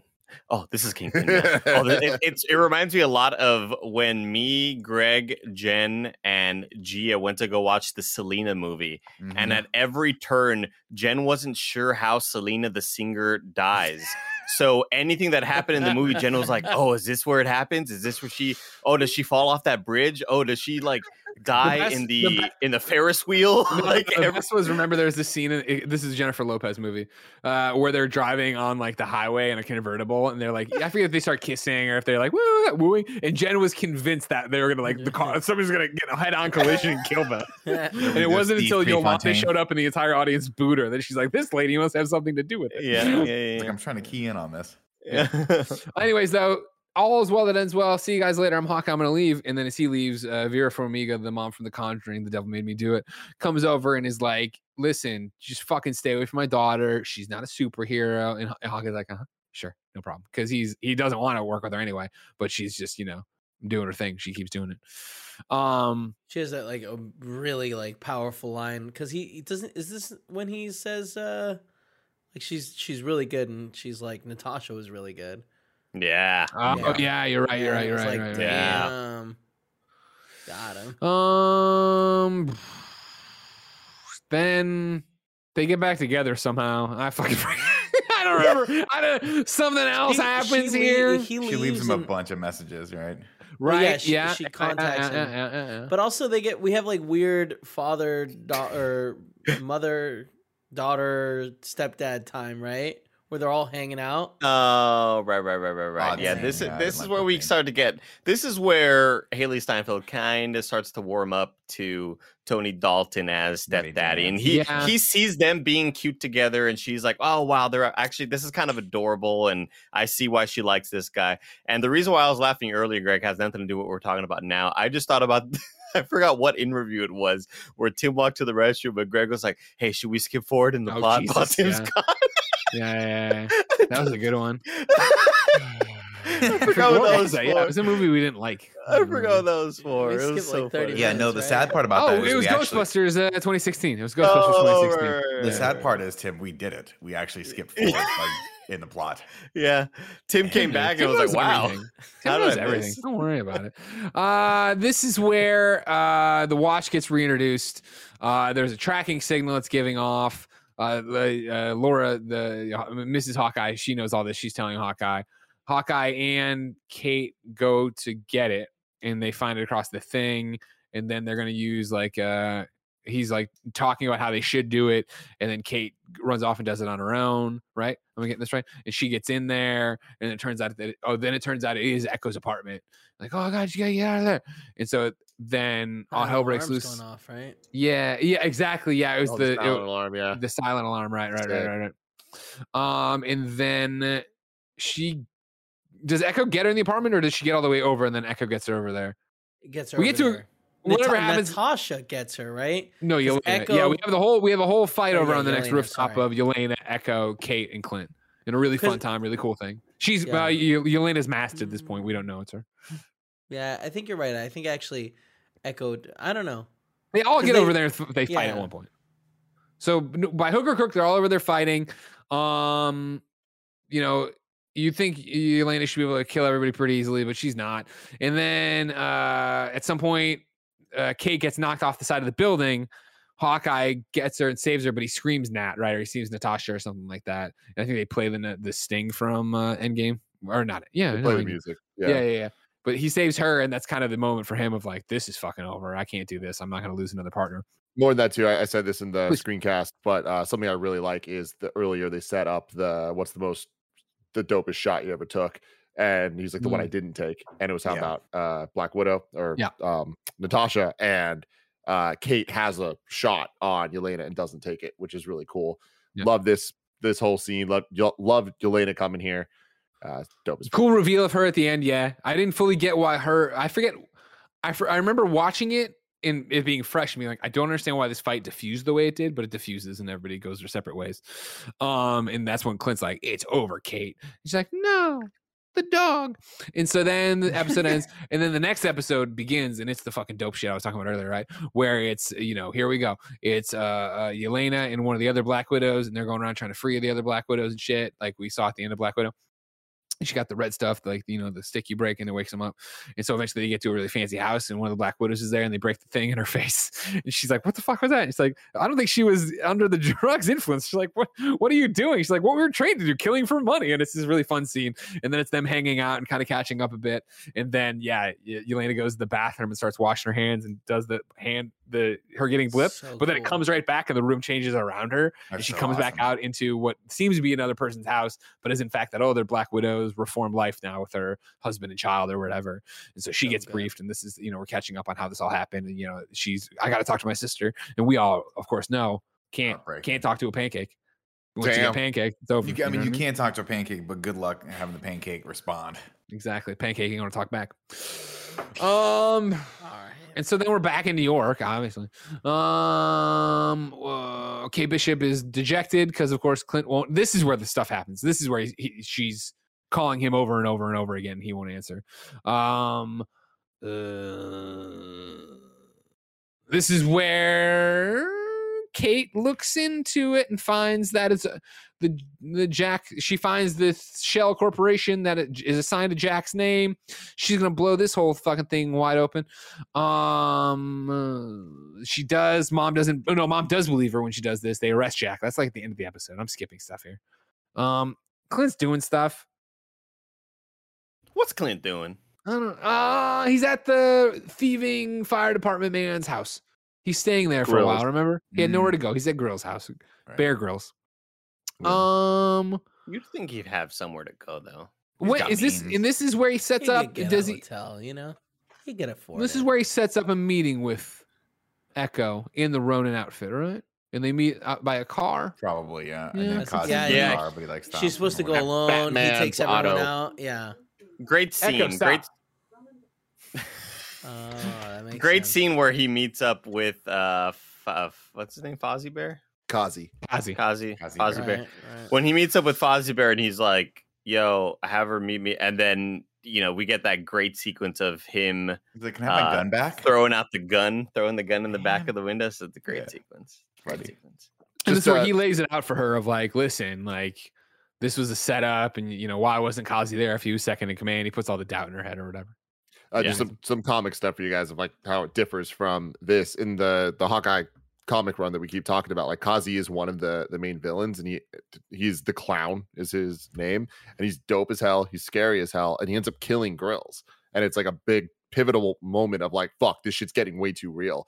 And I feel like this That show would have been cool. It just missed that moment, and it kind of just rushes to the end. I feel like if we had a couple more episodes, we would have had that type of turn. But instead, they just kill him off. Unless they don't, and in which there's like 2 fake deaths at the end of this episode, which would be bizarre.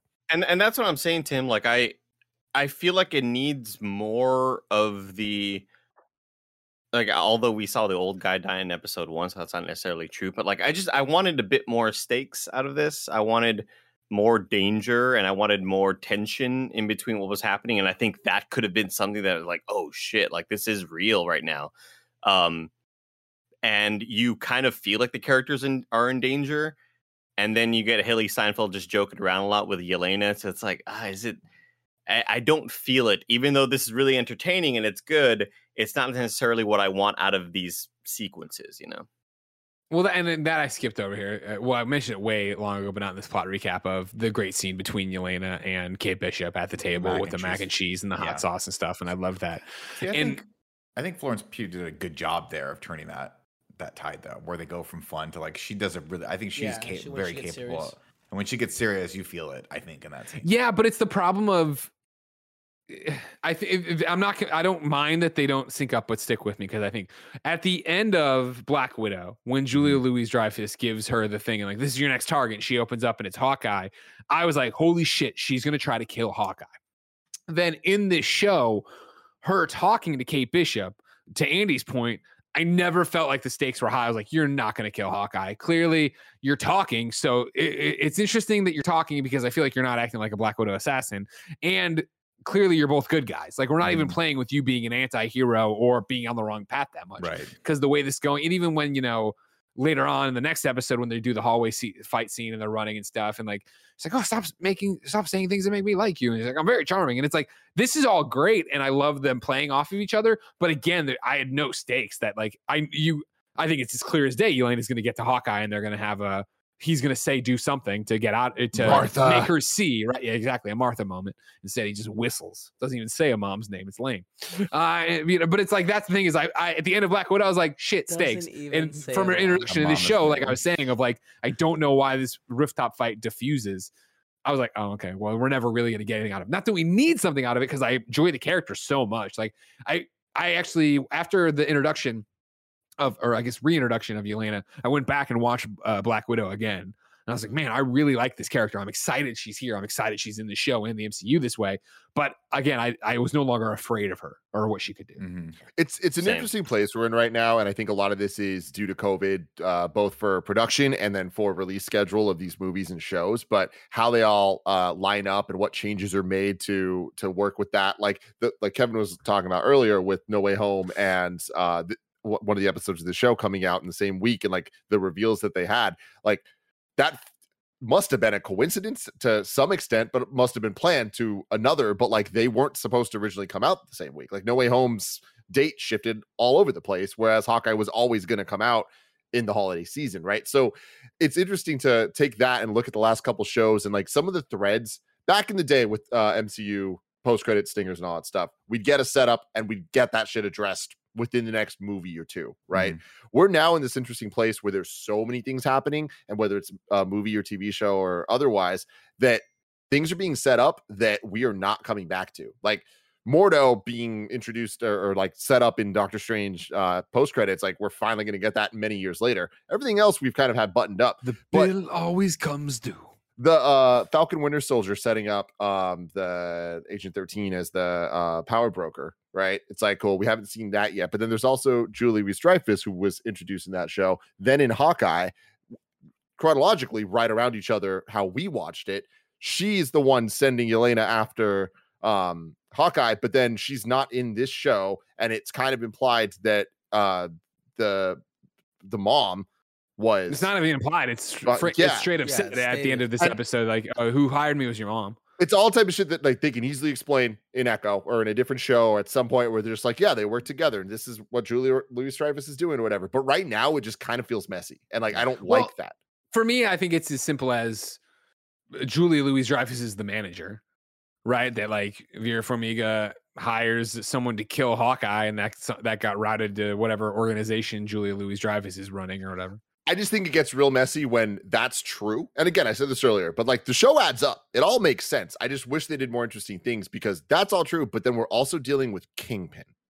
Yeah. You know, like that's that one extra element that's like, well, that's way cooler than this shit, you know? For sure.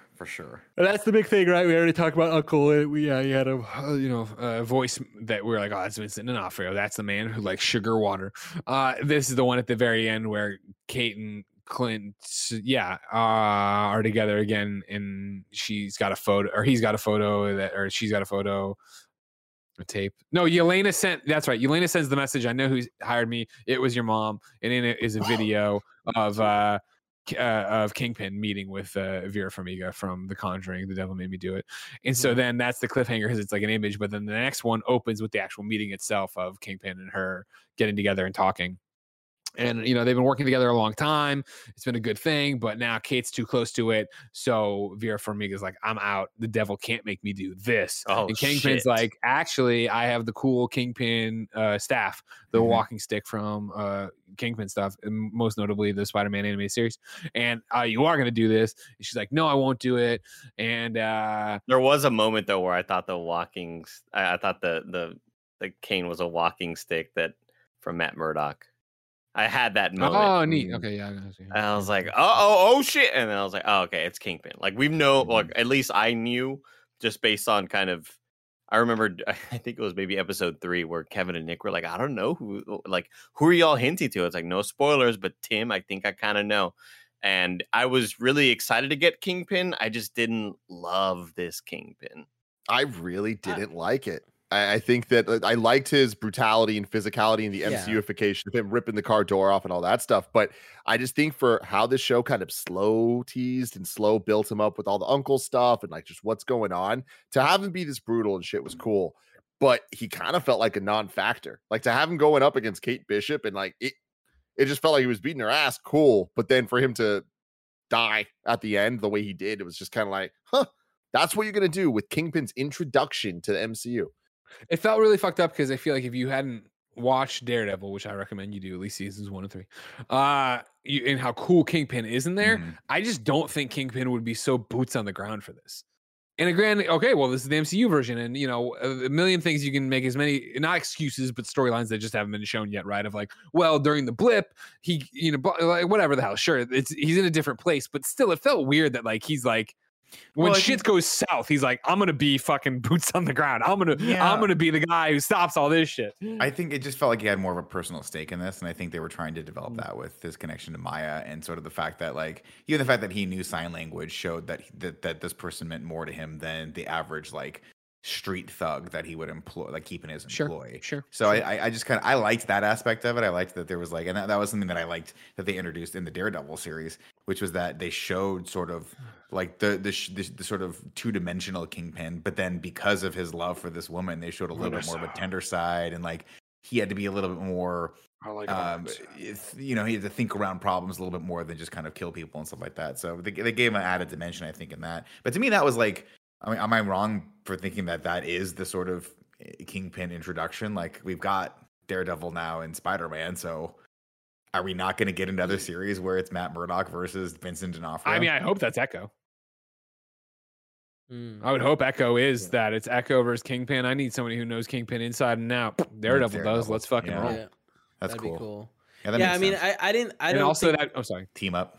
I think that'll also be such an easy workaround to what we were just talking about. Of like, Echo seems cool, but I don't know if I'd watch her show if the fucking show is her hunting Kingpin and the fucking Daredevil's like, oh, I got it too. Let me just put it this way. Let me put it in terms that people can understand. Greg, when you finally kill Andy, are you going to send Kevin to do that, or do you want to see the light go out in Andy's eyes for yourself? It's a great call. That's a but good I'm in this situation, like I'm Kingpin, Andy's Vera Farmiga, right? Yeah, like I would definitely send Kevin to kill. Okay, but then who is Tim? I think Tim's Vera. But like, no, like you're remember he doesn't show up. I think Andy's Echo. I think Andy's Echo. Tim's Vera Farmiga. I will be Kate Bishop. I'll be Kazi. You're Koozie. Does he show up to kill Echo? Is that what his motivation is when he shows up? Eventually, yeah. No, I think he was. I think you're right because he sends like, Kazi to kill her. Yeah. He's the like he gets hit by a car, right? Yeah, through the shop and the thing. Yeah. I love the like brutality, the like crazy strength. I didn't think we got enough time with him to like establish who he is as a person, especially because the time that we got with him was with a family member, which people always act different with their family members, you know? Yeah. That's true. That's true. But he had those strength moments, if I'm not mistaken, in like season 3 of Daredevil when he was in the prison yard beating the shit out of everyone. Oh no, he's super strong. He I'm not saying it's like impossible. Well, so yeah, but I mean, there's I think a lot of questions on whether or not like the Kingpin is like a similar one or Kingpin. Listen, you can make fun of my gala talk all you want, but Kingpin is I just saw Tim's face. Kingpin.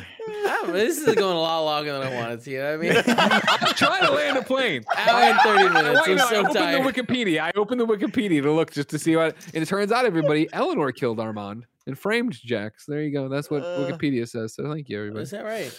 Kevin just lashing out. Kingpin. I don't like spending this much time with you all. So funny. Then it's the Christmas party, right? And they're gonna go there and confront Mom about it. They do, Mom, and then all the NYPD and firefighter LARP people are there undercover as like waiters and waitresses. Barton's there doing his Barton thing. Kate Bishop confronts her mom. She's like the whole thing of like, Kingpin and I have been working. We owe him money, yada, yada, yada. Well, now he's trying to kill you. What? And then Yelena shows up at the party too. And Kate Bishop like, oh, what? And then Hawkeye's out there just chatting it up with people being like, I'm Hawkeye, everybody. Ping. And he's like shooting. He's not shooting stuff. That wouldn't. And so he's at a window or whatever with another guy, and then they start talking, and he notices on the waitress's chest the laser from Kuz's fucking rifle across the street or whatever. So he gets them down, shots fired, everybody panics, everybody starts running. Yelena's like, this is my chance. She starts making her move. At least is my chance. I hated the TikTok that said, why does she sound like Gru in Despicable Me? I was like, no, don't ruin this for me. I love her. This is where, Hawkeye goes down to the 12th floor because he's going to shoot over there to stop the Kuzi with the rifle.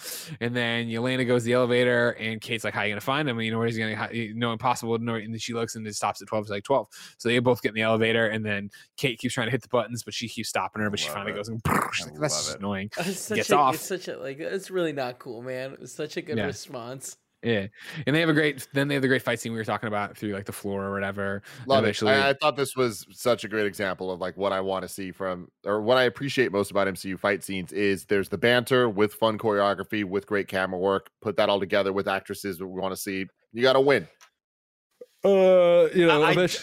I do think.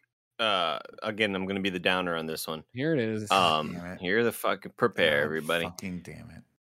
The chemistry that they have and the back and forth that they're having, I feel like will be much more appropriate when they are teammates, partners, buddy cop in some fashion in the future.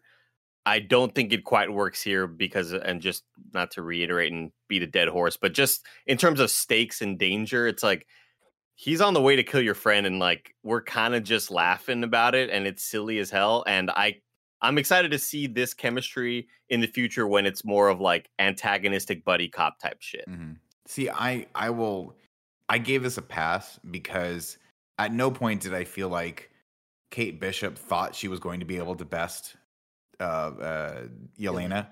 And at no point did Yelena feel that Kate Bishop was a threat to her. And so I feel like the lightheartedness of it kind of works because both of them know the score, so to speak. Kate's just literally trying to be as charming as possible to make Yelena stop. And Yelena's just trying not to hurt this person that she honestly probably just wants to go out for a drink with, which they both reference in various conversations. But I agree with you. I mean, there are, to Greg's earlier point, we know Yelena's not going to kill Hawkeye, right? We know that they're going to have that. I could have written exactly how that scene was going to go. And it worked out pretty well, even though I thought it was poignant when we get to that part where they square off against each other on the ice. But having said that, I do love the way that scene is shot. I love that it's kind of echoing that longer shot, but it's just going through that, just dollying left, going through that thing. I thought that was really, really fun. Mm-hmm. And so eventually she breaks away, Yelena, and gets out the window. And then Hawkeye sees her coming because the thing gets cut. And he gets out the window, and then they run. And then he gets in the tree somehow. And then, rather than just climb down the tree, or you know what I mean, do anything, he just hangs on the tree. And then Kate Bishop's like, I'm gonna shoot down the tree. And he's like, you're gonna what? The tree falls down. And he's fine. And then the big fight on the ice. We're at 30 Rockefeller Center. Spoilers for Spider-Man. Whole bunch of clowns were like, oh, Spider-Man's gonna swing on through and save the no, the tree fucking comes down, so the timeline doesn't even add up anymore. And that then, sucks, because I mean, that would have been so fucking cool. Obviously there's so many reasons why that is impossible to actually happen, but it's Christmas, it's New York, it's the same year, the tree, it's the same place. We saw Spider-Man go, but come on. I'm right there with you of I think especially for the tone of this show, which has been lighthearted and funny, I held out hope too until the tree came down. I held out hope that it was going to be what we got of the Hawkeyes doing all the trick arrows, fighting all the things, and just, hey, Hawkeye, you guys need help? No, we got it. Oh, okay, cool arrows, and swings away. That's all I thought I was looking for. Or at the very end, again, because we're talking about Rogers musical is being teased in Spider-Man. It's on billboards in Spider-Man's or the Spider-Man movie, right? I was hoping that, again, they make us sit through this entire musical thing and then cut the audience, and Peter's in the audience. I'm stealing this from, I think, fucking Twitter subreddit, TikTok. I just leaned over to somebody. I used to know them or something like that. Would have been funny. But we get into that tree falls down. Then we get into, just the fucking, again, great callback to the comics in terms of how comic books work. Also, every video game you've ever played, all the fucking cars show up and just millions of tracksuit mafia guys are coming out just getting clowned. Just grunts that aren't a threat. We're just using arrows. We're having fun. We're fucking shit up, killing them all or whatever. Men were brutally shrunken to die, taken away by an owl. That was funny, right? That was funny as hell. Those guys are dead. That owl ate those men. Now what are we gonna do? I don't know. I'll hit him, Scott.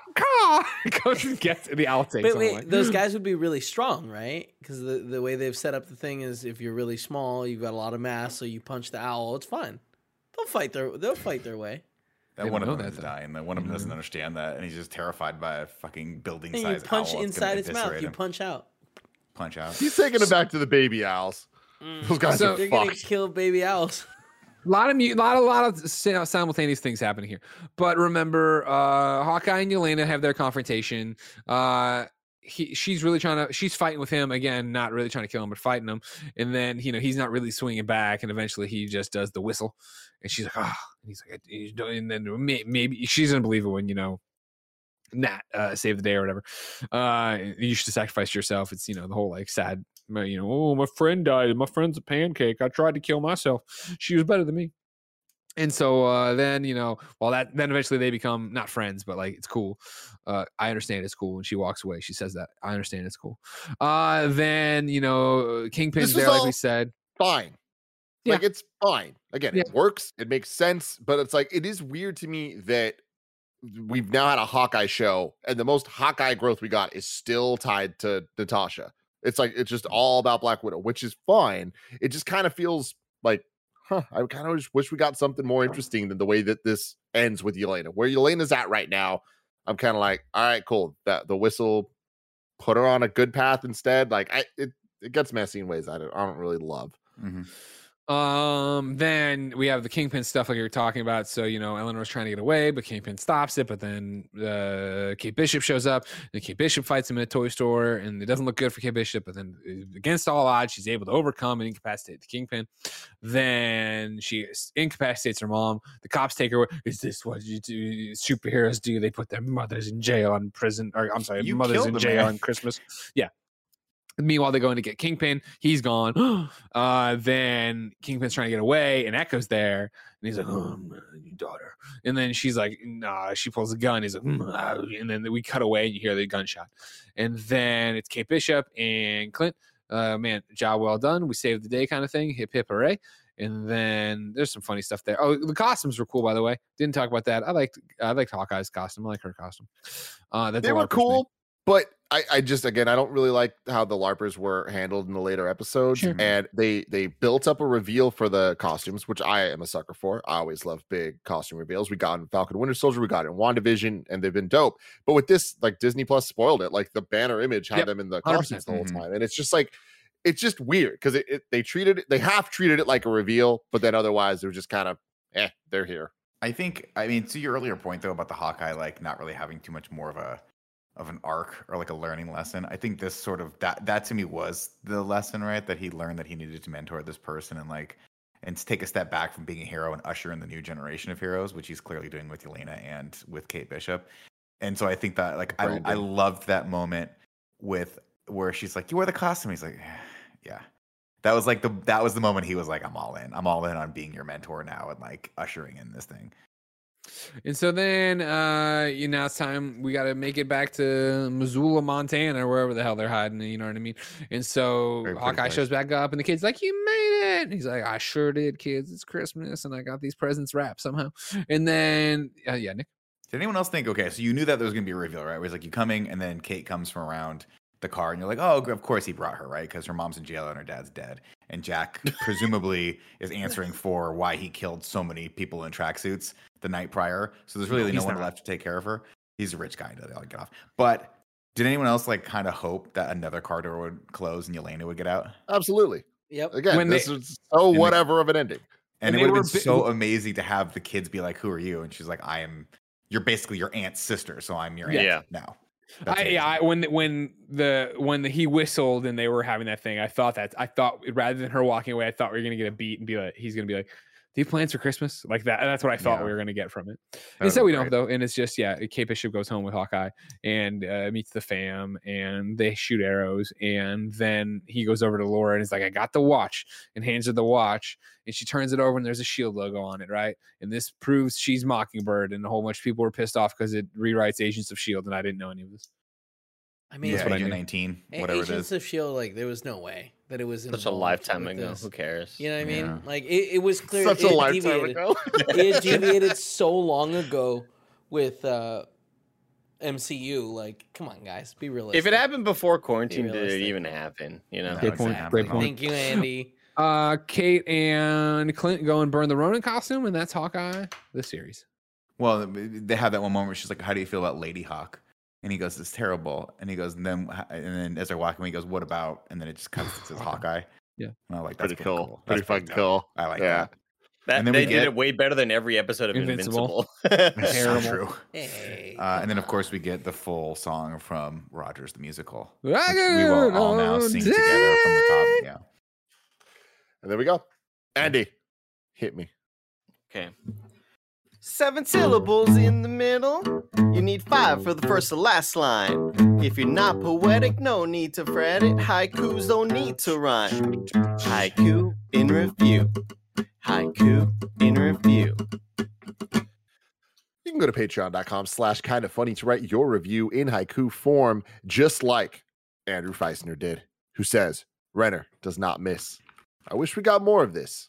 The return of Fisk." Ooh. Zeepol says, "Kate needs a mentor. Clint's past hasn't caught up to him. Archers and partners." And then Dan H has a haiku for Hawkeye in 3 parts. "Clint and Kate were fun. Did not like Vera and Jack. Plot did not entice. Echo was so bad. Tracksuits should have been better. Not stoked for her show. Kingpin was a miss. I get that he's not dead.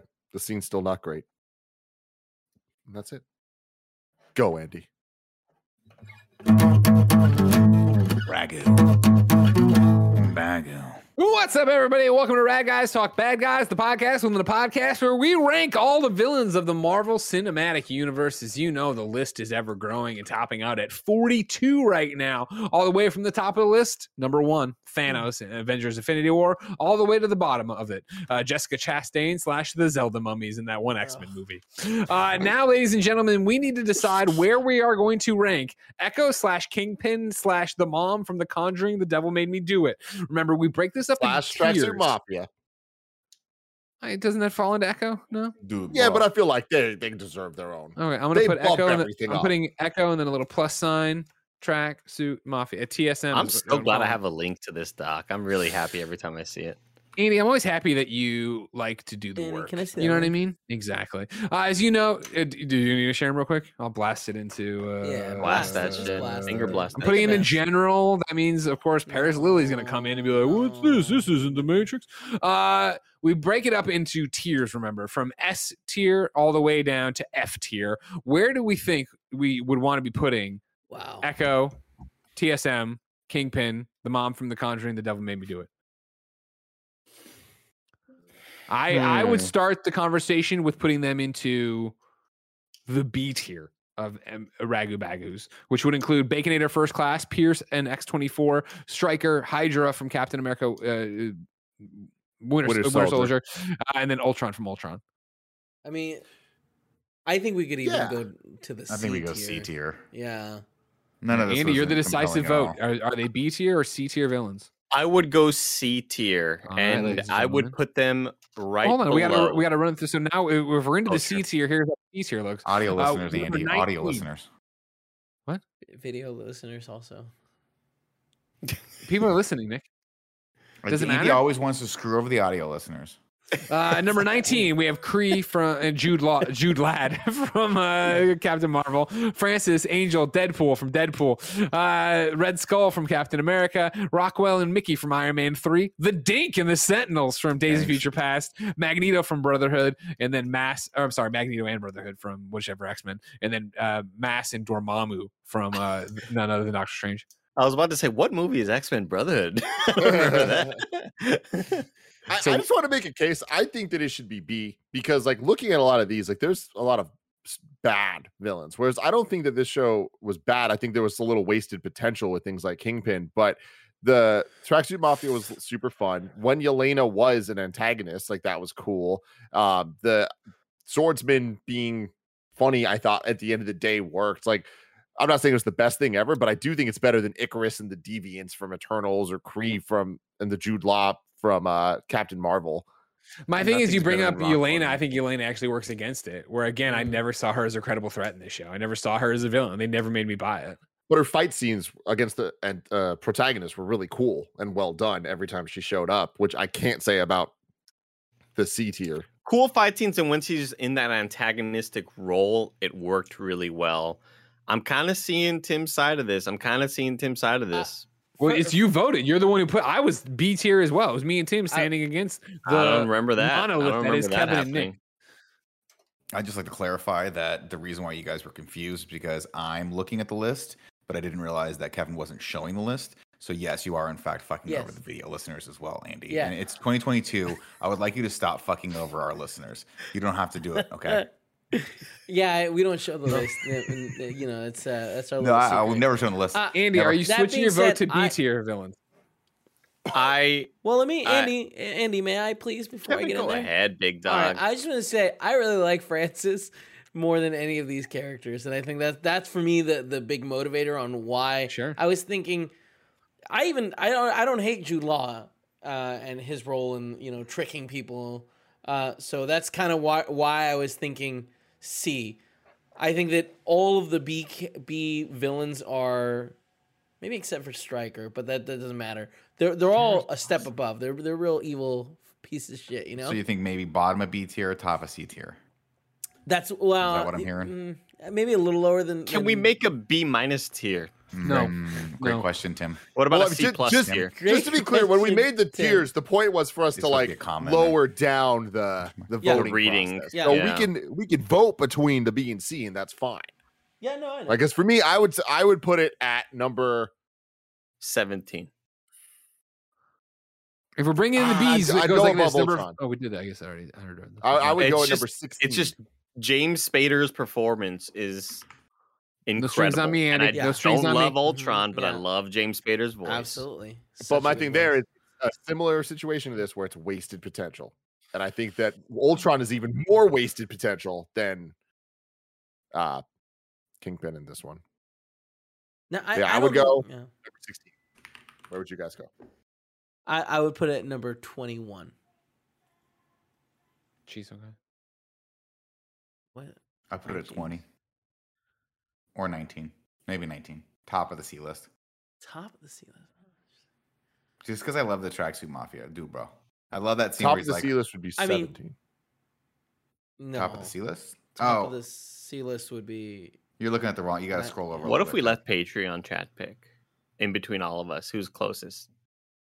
All right, why don't we just vote? Like we. We could do that, I Shit, yeah. Well, I would feel put like him. we just- I'd put him at number 18. I'd put him above Ultron, below Hydra. What? You're out of your mind. I have no strings now, puppet Yeah, master. that's it. Come on, man. That's That it. shit was It's scary as out. fuck. It was. It was good. Remember how scary? I give Ultron a nod just because how scary he was in the trailer. Not so Yeah. much the movie. Not so much the movie. Yeah. Okay. Anyways, let's vote. Okay, this is great. So In other thinks, words, shut the fuck I up, lost Nick. anymore. Who thinks they're better than Kree and Jude Law and fucking Captain Marvel? Hands up. Hmm. All right, that's all of us. Who Wait, thinks wait, it's no. better than Ultron in Ultron? Wait, no. Okay. What about Icarus and the Deviant? Where do you see that? Icarus Number and who? 17. What are you talking Maybe about? we're looking at the wrong list. Yeah, you gave us the wrong list. Whoever This gave isn't us the, updated. I don't see Icarus This at is all. out of date. This is a Icarus stupid from list. what? Eternal. We're missing. From We're missing Eternals. people. That's the. I didn't that's- see that Tim's movie. got a secret list. That What makes list sense. are you using? Why Tim's are you got not a using secret those? better list. Tim's list is better than your list. Oh, Joey's on our God. list. Joey's on Oh our no list. no right no! now. I use a spreadsheet that I made Yeah.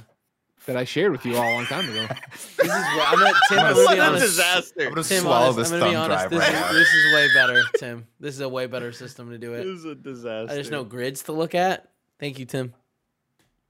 Greg made this. I don't like know. Greg's. Yeah. Oh, you know Greg's what? saying No, this- I'm flipping. I'm flipping. I like Greg's better. This Yeah, is because it like. has B's and A's. Yeah, and it looks I like, gotta go A, B, C. Well, everybody. Well, no, Greg, I what are got- those? What are those Icarus pastel is colored in here. candies that you kind of? They're kind of like puns, but I they, hate this. God, I hate this. I shouldn't have I taken a see what you're break. saying. I see what you're saying. Greg sent this look, to me. I'd like to. I I'd said like it to to change- general. I'd And nobody like to clicked change. on it. You're all just like, I know what it is. Here's the. This is the original list, and then I went and made the nice spreadsheet because it was easier to read and do. And then you guys never used the spreadsheet. Are you gonna update the spreadsheet? This feels like a you. Is it just Icarus? Who else are you, motherfucker? What movies you been watching? Is Venom in here? It's got the Carnage in it. I it don't looks remember. like it's just Icarus. And the Let's Demon. rank the movies. Well, there's 41 in total. How many does the other one have? Oh, jeez Louise. I have 40. I have 42. Okay, yeah, so it's just Icarus. Just add Icarus, not that hard. Then I'm gonna have 43. That doesn't make any sense. The list you're looking at that you're all claiming is the real list doesn't have everybody. Oh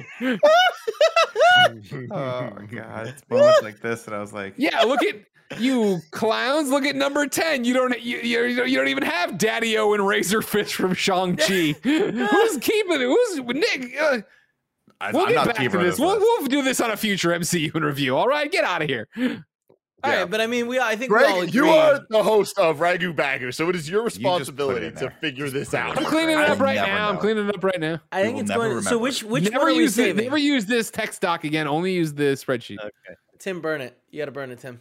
It's burned. Or notice. I'm putting Icarus and you- Deviants in here, who I've never heard of before. Wait, They over sound made up. Ultron? That's what your little list. Oh, no, you're right. You're the other way around. No, yeah, I'll you get had it. it the other way around. You idiot. I'm stupid. Can you okay. pin this list to your ass? Oh man, do you want me to fix this? You're having a lot of trouble. God. Anyways, I thought it was better than Ultron. Where do we leave off in the voting? I don't know Icarus, so I don't know how to do the vote then. Okay, haven't we seen that should do it. They're better than Ultron. How about And you get your ass better. to a theater and watch Eternals? Okay, it's at the $1 theater now. It's I'll definitely lend you money. I think it's next week. It comes The to ba- Disney Plus. the bad guys are 100% better than Icarus and Deviants. 100%. And not as good Yes. as Ultron. So let's Yes. put it at Agreed. the new number 19. Got Got it. it? Is the new list keeper. Thanks, Kev. Anytime, bud. All right. Andy. Oh, there's no song for this. Now There's it's no time song. to rank. You just had the guitar. I thought you were ready, Kev, if you could please bring up the MCU rankings so we can rank Hawkeye Wait a against minute. them. Is this the right one, or is there an updated? That's the wrong one. The right one has been What are you, sent what to are you Slack not mad? last I know. night. I have it saved. Just give me 2 seconds. Yeah, I know. Hey. Andy, No, you that's didn't the even wrong send one. the PNG. No, I said the PNG. I deleted that one. God. I re-downloaded that one. God. All right, hold on. While he does that, number 1 is Endgame, 2 Infinity War, 3 No Way Home, 4 Homecoming, 5 Civil War, 6 Is this it? Ragnarok, 7 Winter Soldier, 8 Guardians, 2 No, that's 9 not Loki, 10 WandaVision, 11 Avengers, 12 Guardians, 1 13 Shang-Chi, 14 Iron Man, 15 Far From Home, 16 Black Panther, 17 Doctor Strange, 18 Falcon and Winter Soldier, 19 Captain Marvel, 20 Ant-Man and the Wasp, 21 Ant-Man, 22 Black Widow, 23 Iron Man 2, 24 Age of Ultron, 25 First Avenger, 26 Iron Man 3, 27 Nick. No, I can't see the list. What if? What if? There it Thank is. you. 28 Hulk, 29 Thor, 30 How are you going to vote if you don't know? You can't see the list. Dark World. Does anybody have strong thoughts on where they want to put this? I say you put this at number 17 with a bullet and we walk off into the sunset. Wow, that's We put- crazy. We put this at number 22, right underneath Ant-Man, above That's Black wild. Widow, These the are movie. crazy. Oh shit. I could see. For number 17. I can could you- see 17. I could see 17. 17's below Black Panther, above Doctor Strange. I am far more entertained watching Ant-Man Yeah, me this too. movie than this show. I'll likely never watch this show again. I really like this show. You know what? Put this underneath Iron Man 2. I like Mickey Rourke a lot more. And no, Justin you Hammer. don't. No, now you're Like Justin getting Hammer. carried Justin away. Hammer's great, dude. Great. Greg Miller. Justin Hammer's great. That's All why right, they Andy, I had a haven't seen question for you. movies. You said you enjoy Ant-Man more than this. Is that because you can see a lot of yourself in Ant-Man because he's so small? Wow. He raised his hand for that. You know what? Now, actually, looking at this, I'm going number 17 as well. Yeah. Because it's definitely better than Falcon and Winter Soldier. Yeah, Falcon and Winter Soldier definitely better than Captain Marvel. Well, we put that shit way too high. That's our fault. We ought to play the list as it Our lies. fault, Yeah, I'm going 17. Better than Doctor Strange. Not as good. You think this is more entertaining than Doctor Strange? Oh, you yeah. think it's more entertaining than Ant-Man is what That's I'm wild, like, is where dude. I'm at. Yeah, see, Yeah. I can't do that. I think the Okay. finale just kind of had some whatever put it at threads, but 22. overall, the show was great. If I'm scrolling the channels and I see Ant-Man on TV, Nick Scarpino, and I see Yeah. Paul Rudd hamming it up, So I'm good. clicking on, regardless of terrible cross bad guy in that movie, I'm watching Paul Rudd just be an absolute G. Man, I don't- Wasn't that bad? yeah. Wow, you're making my point, Nick. You're making my point. Exactly. Andy, I'm sold. Put it at 22. Let's move on. Yeah, okay. Time to vote. I could see it at 18. I'd like it at 18. You I know like what? Doctor I'm Strange with you, better. Kev. I'm at 18 as well. Because yeah, In Doctor fact, Strange is after damn this, good. I'm going That upstairs thing's and we'll watch Doctor Strange with all kinds of good audios and colors. Oh, and yeah. good lights. You know what? Wow. Wow.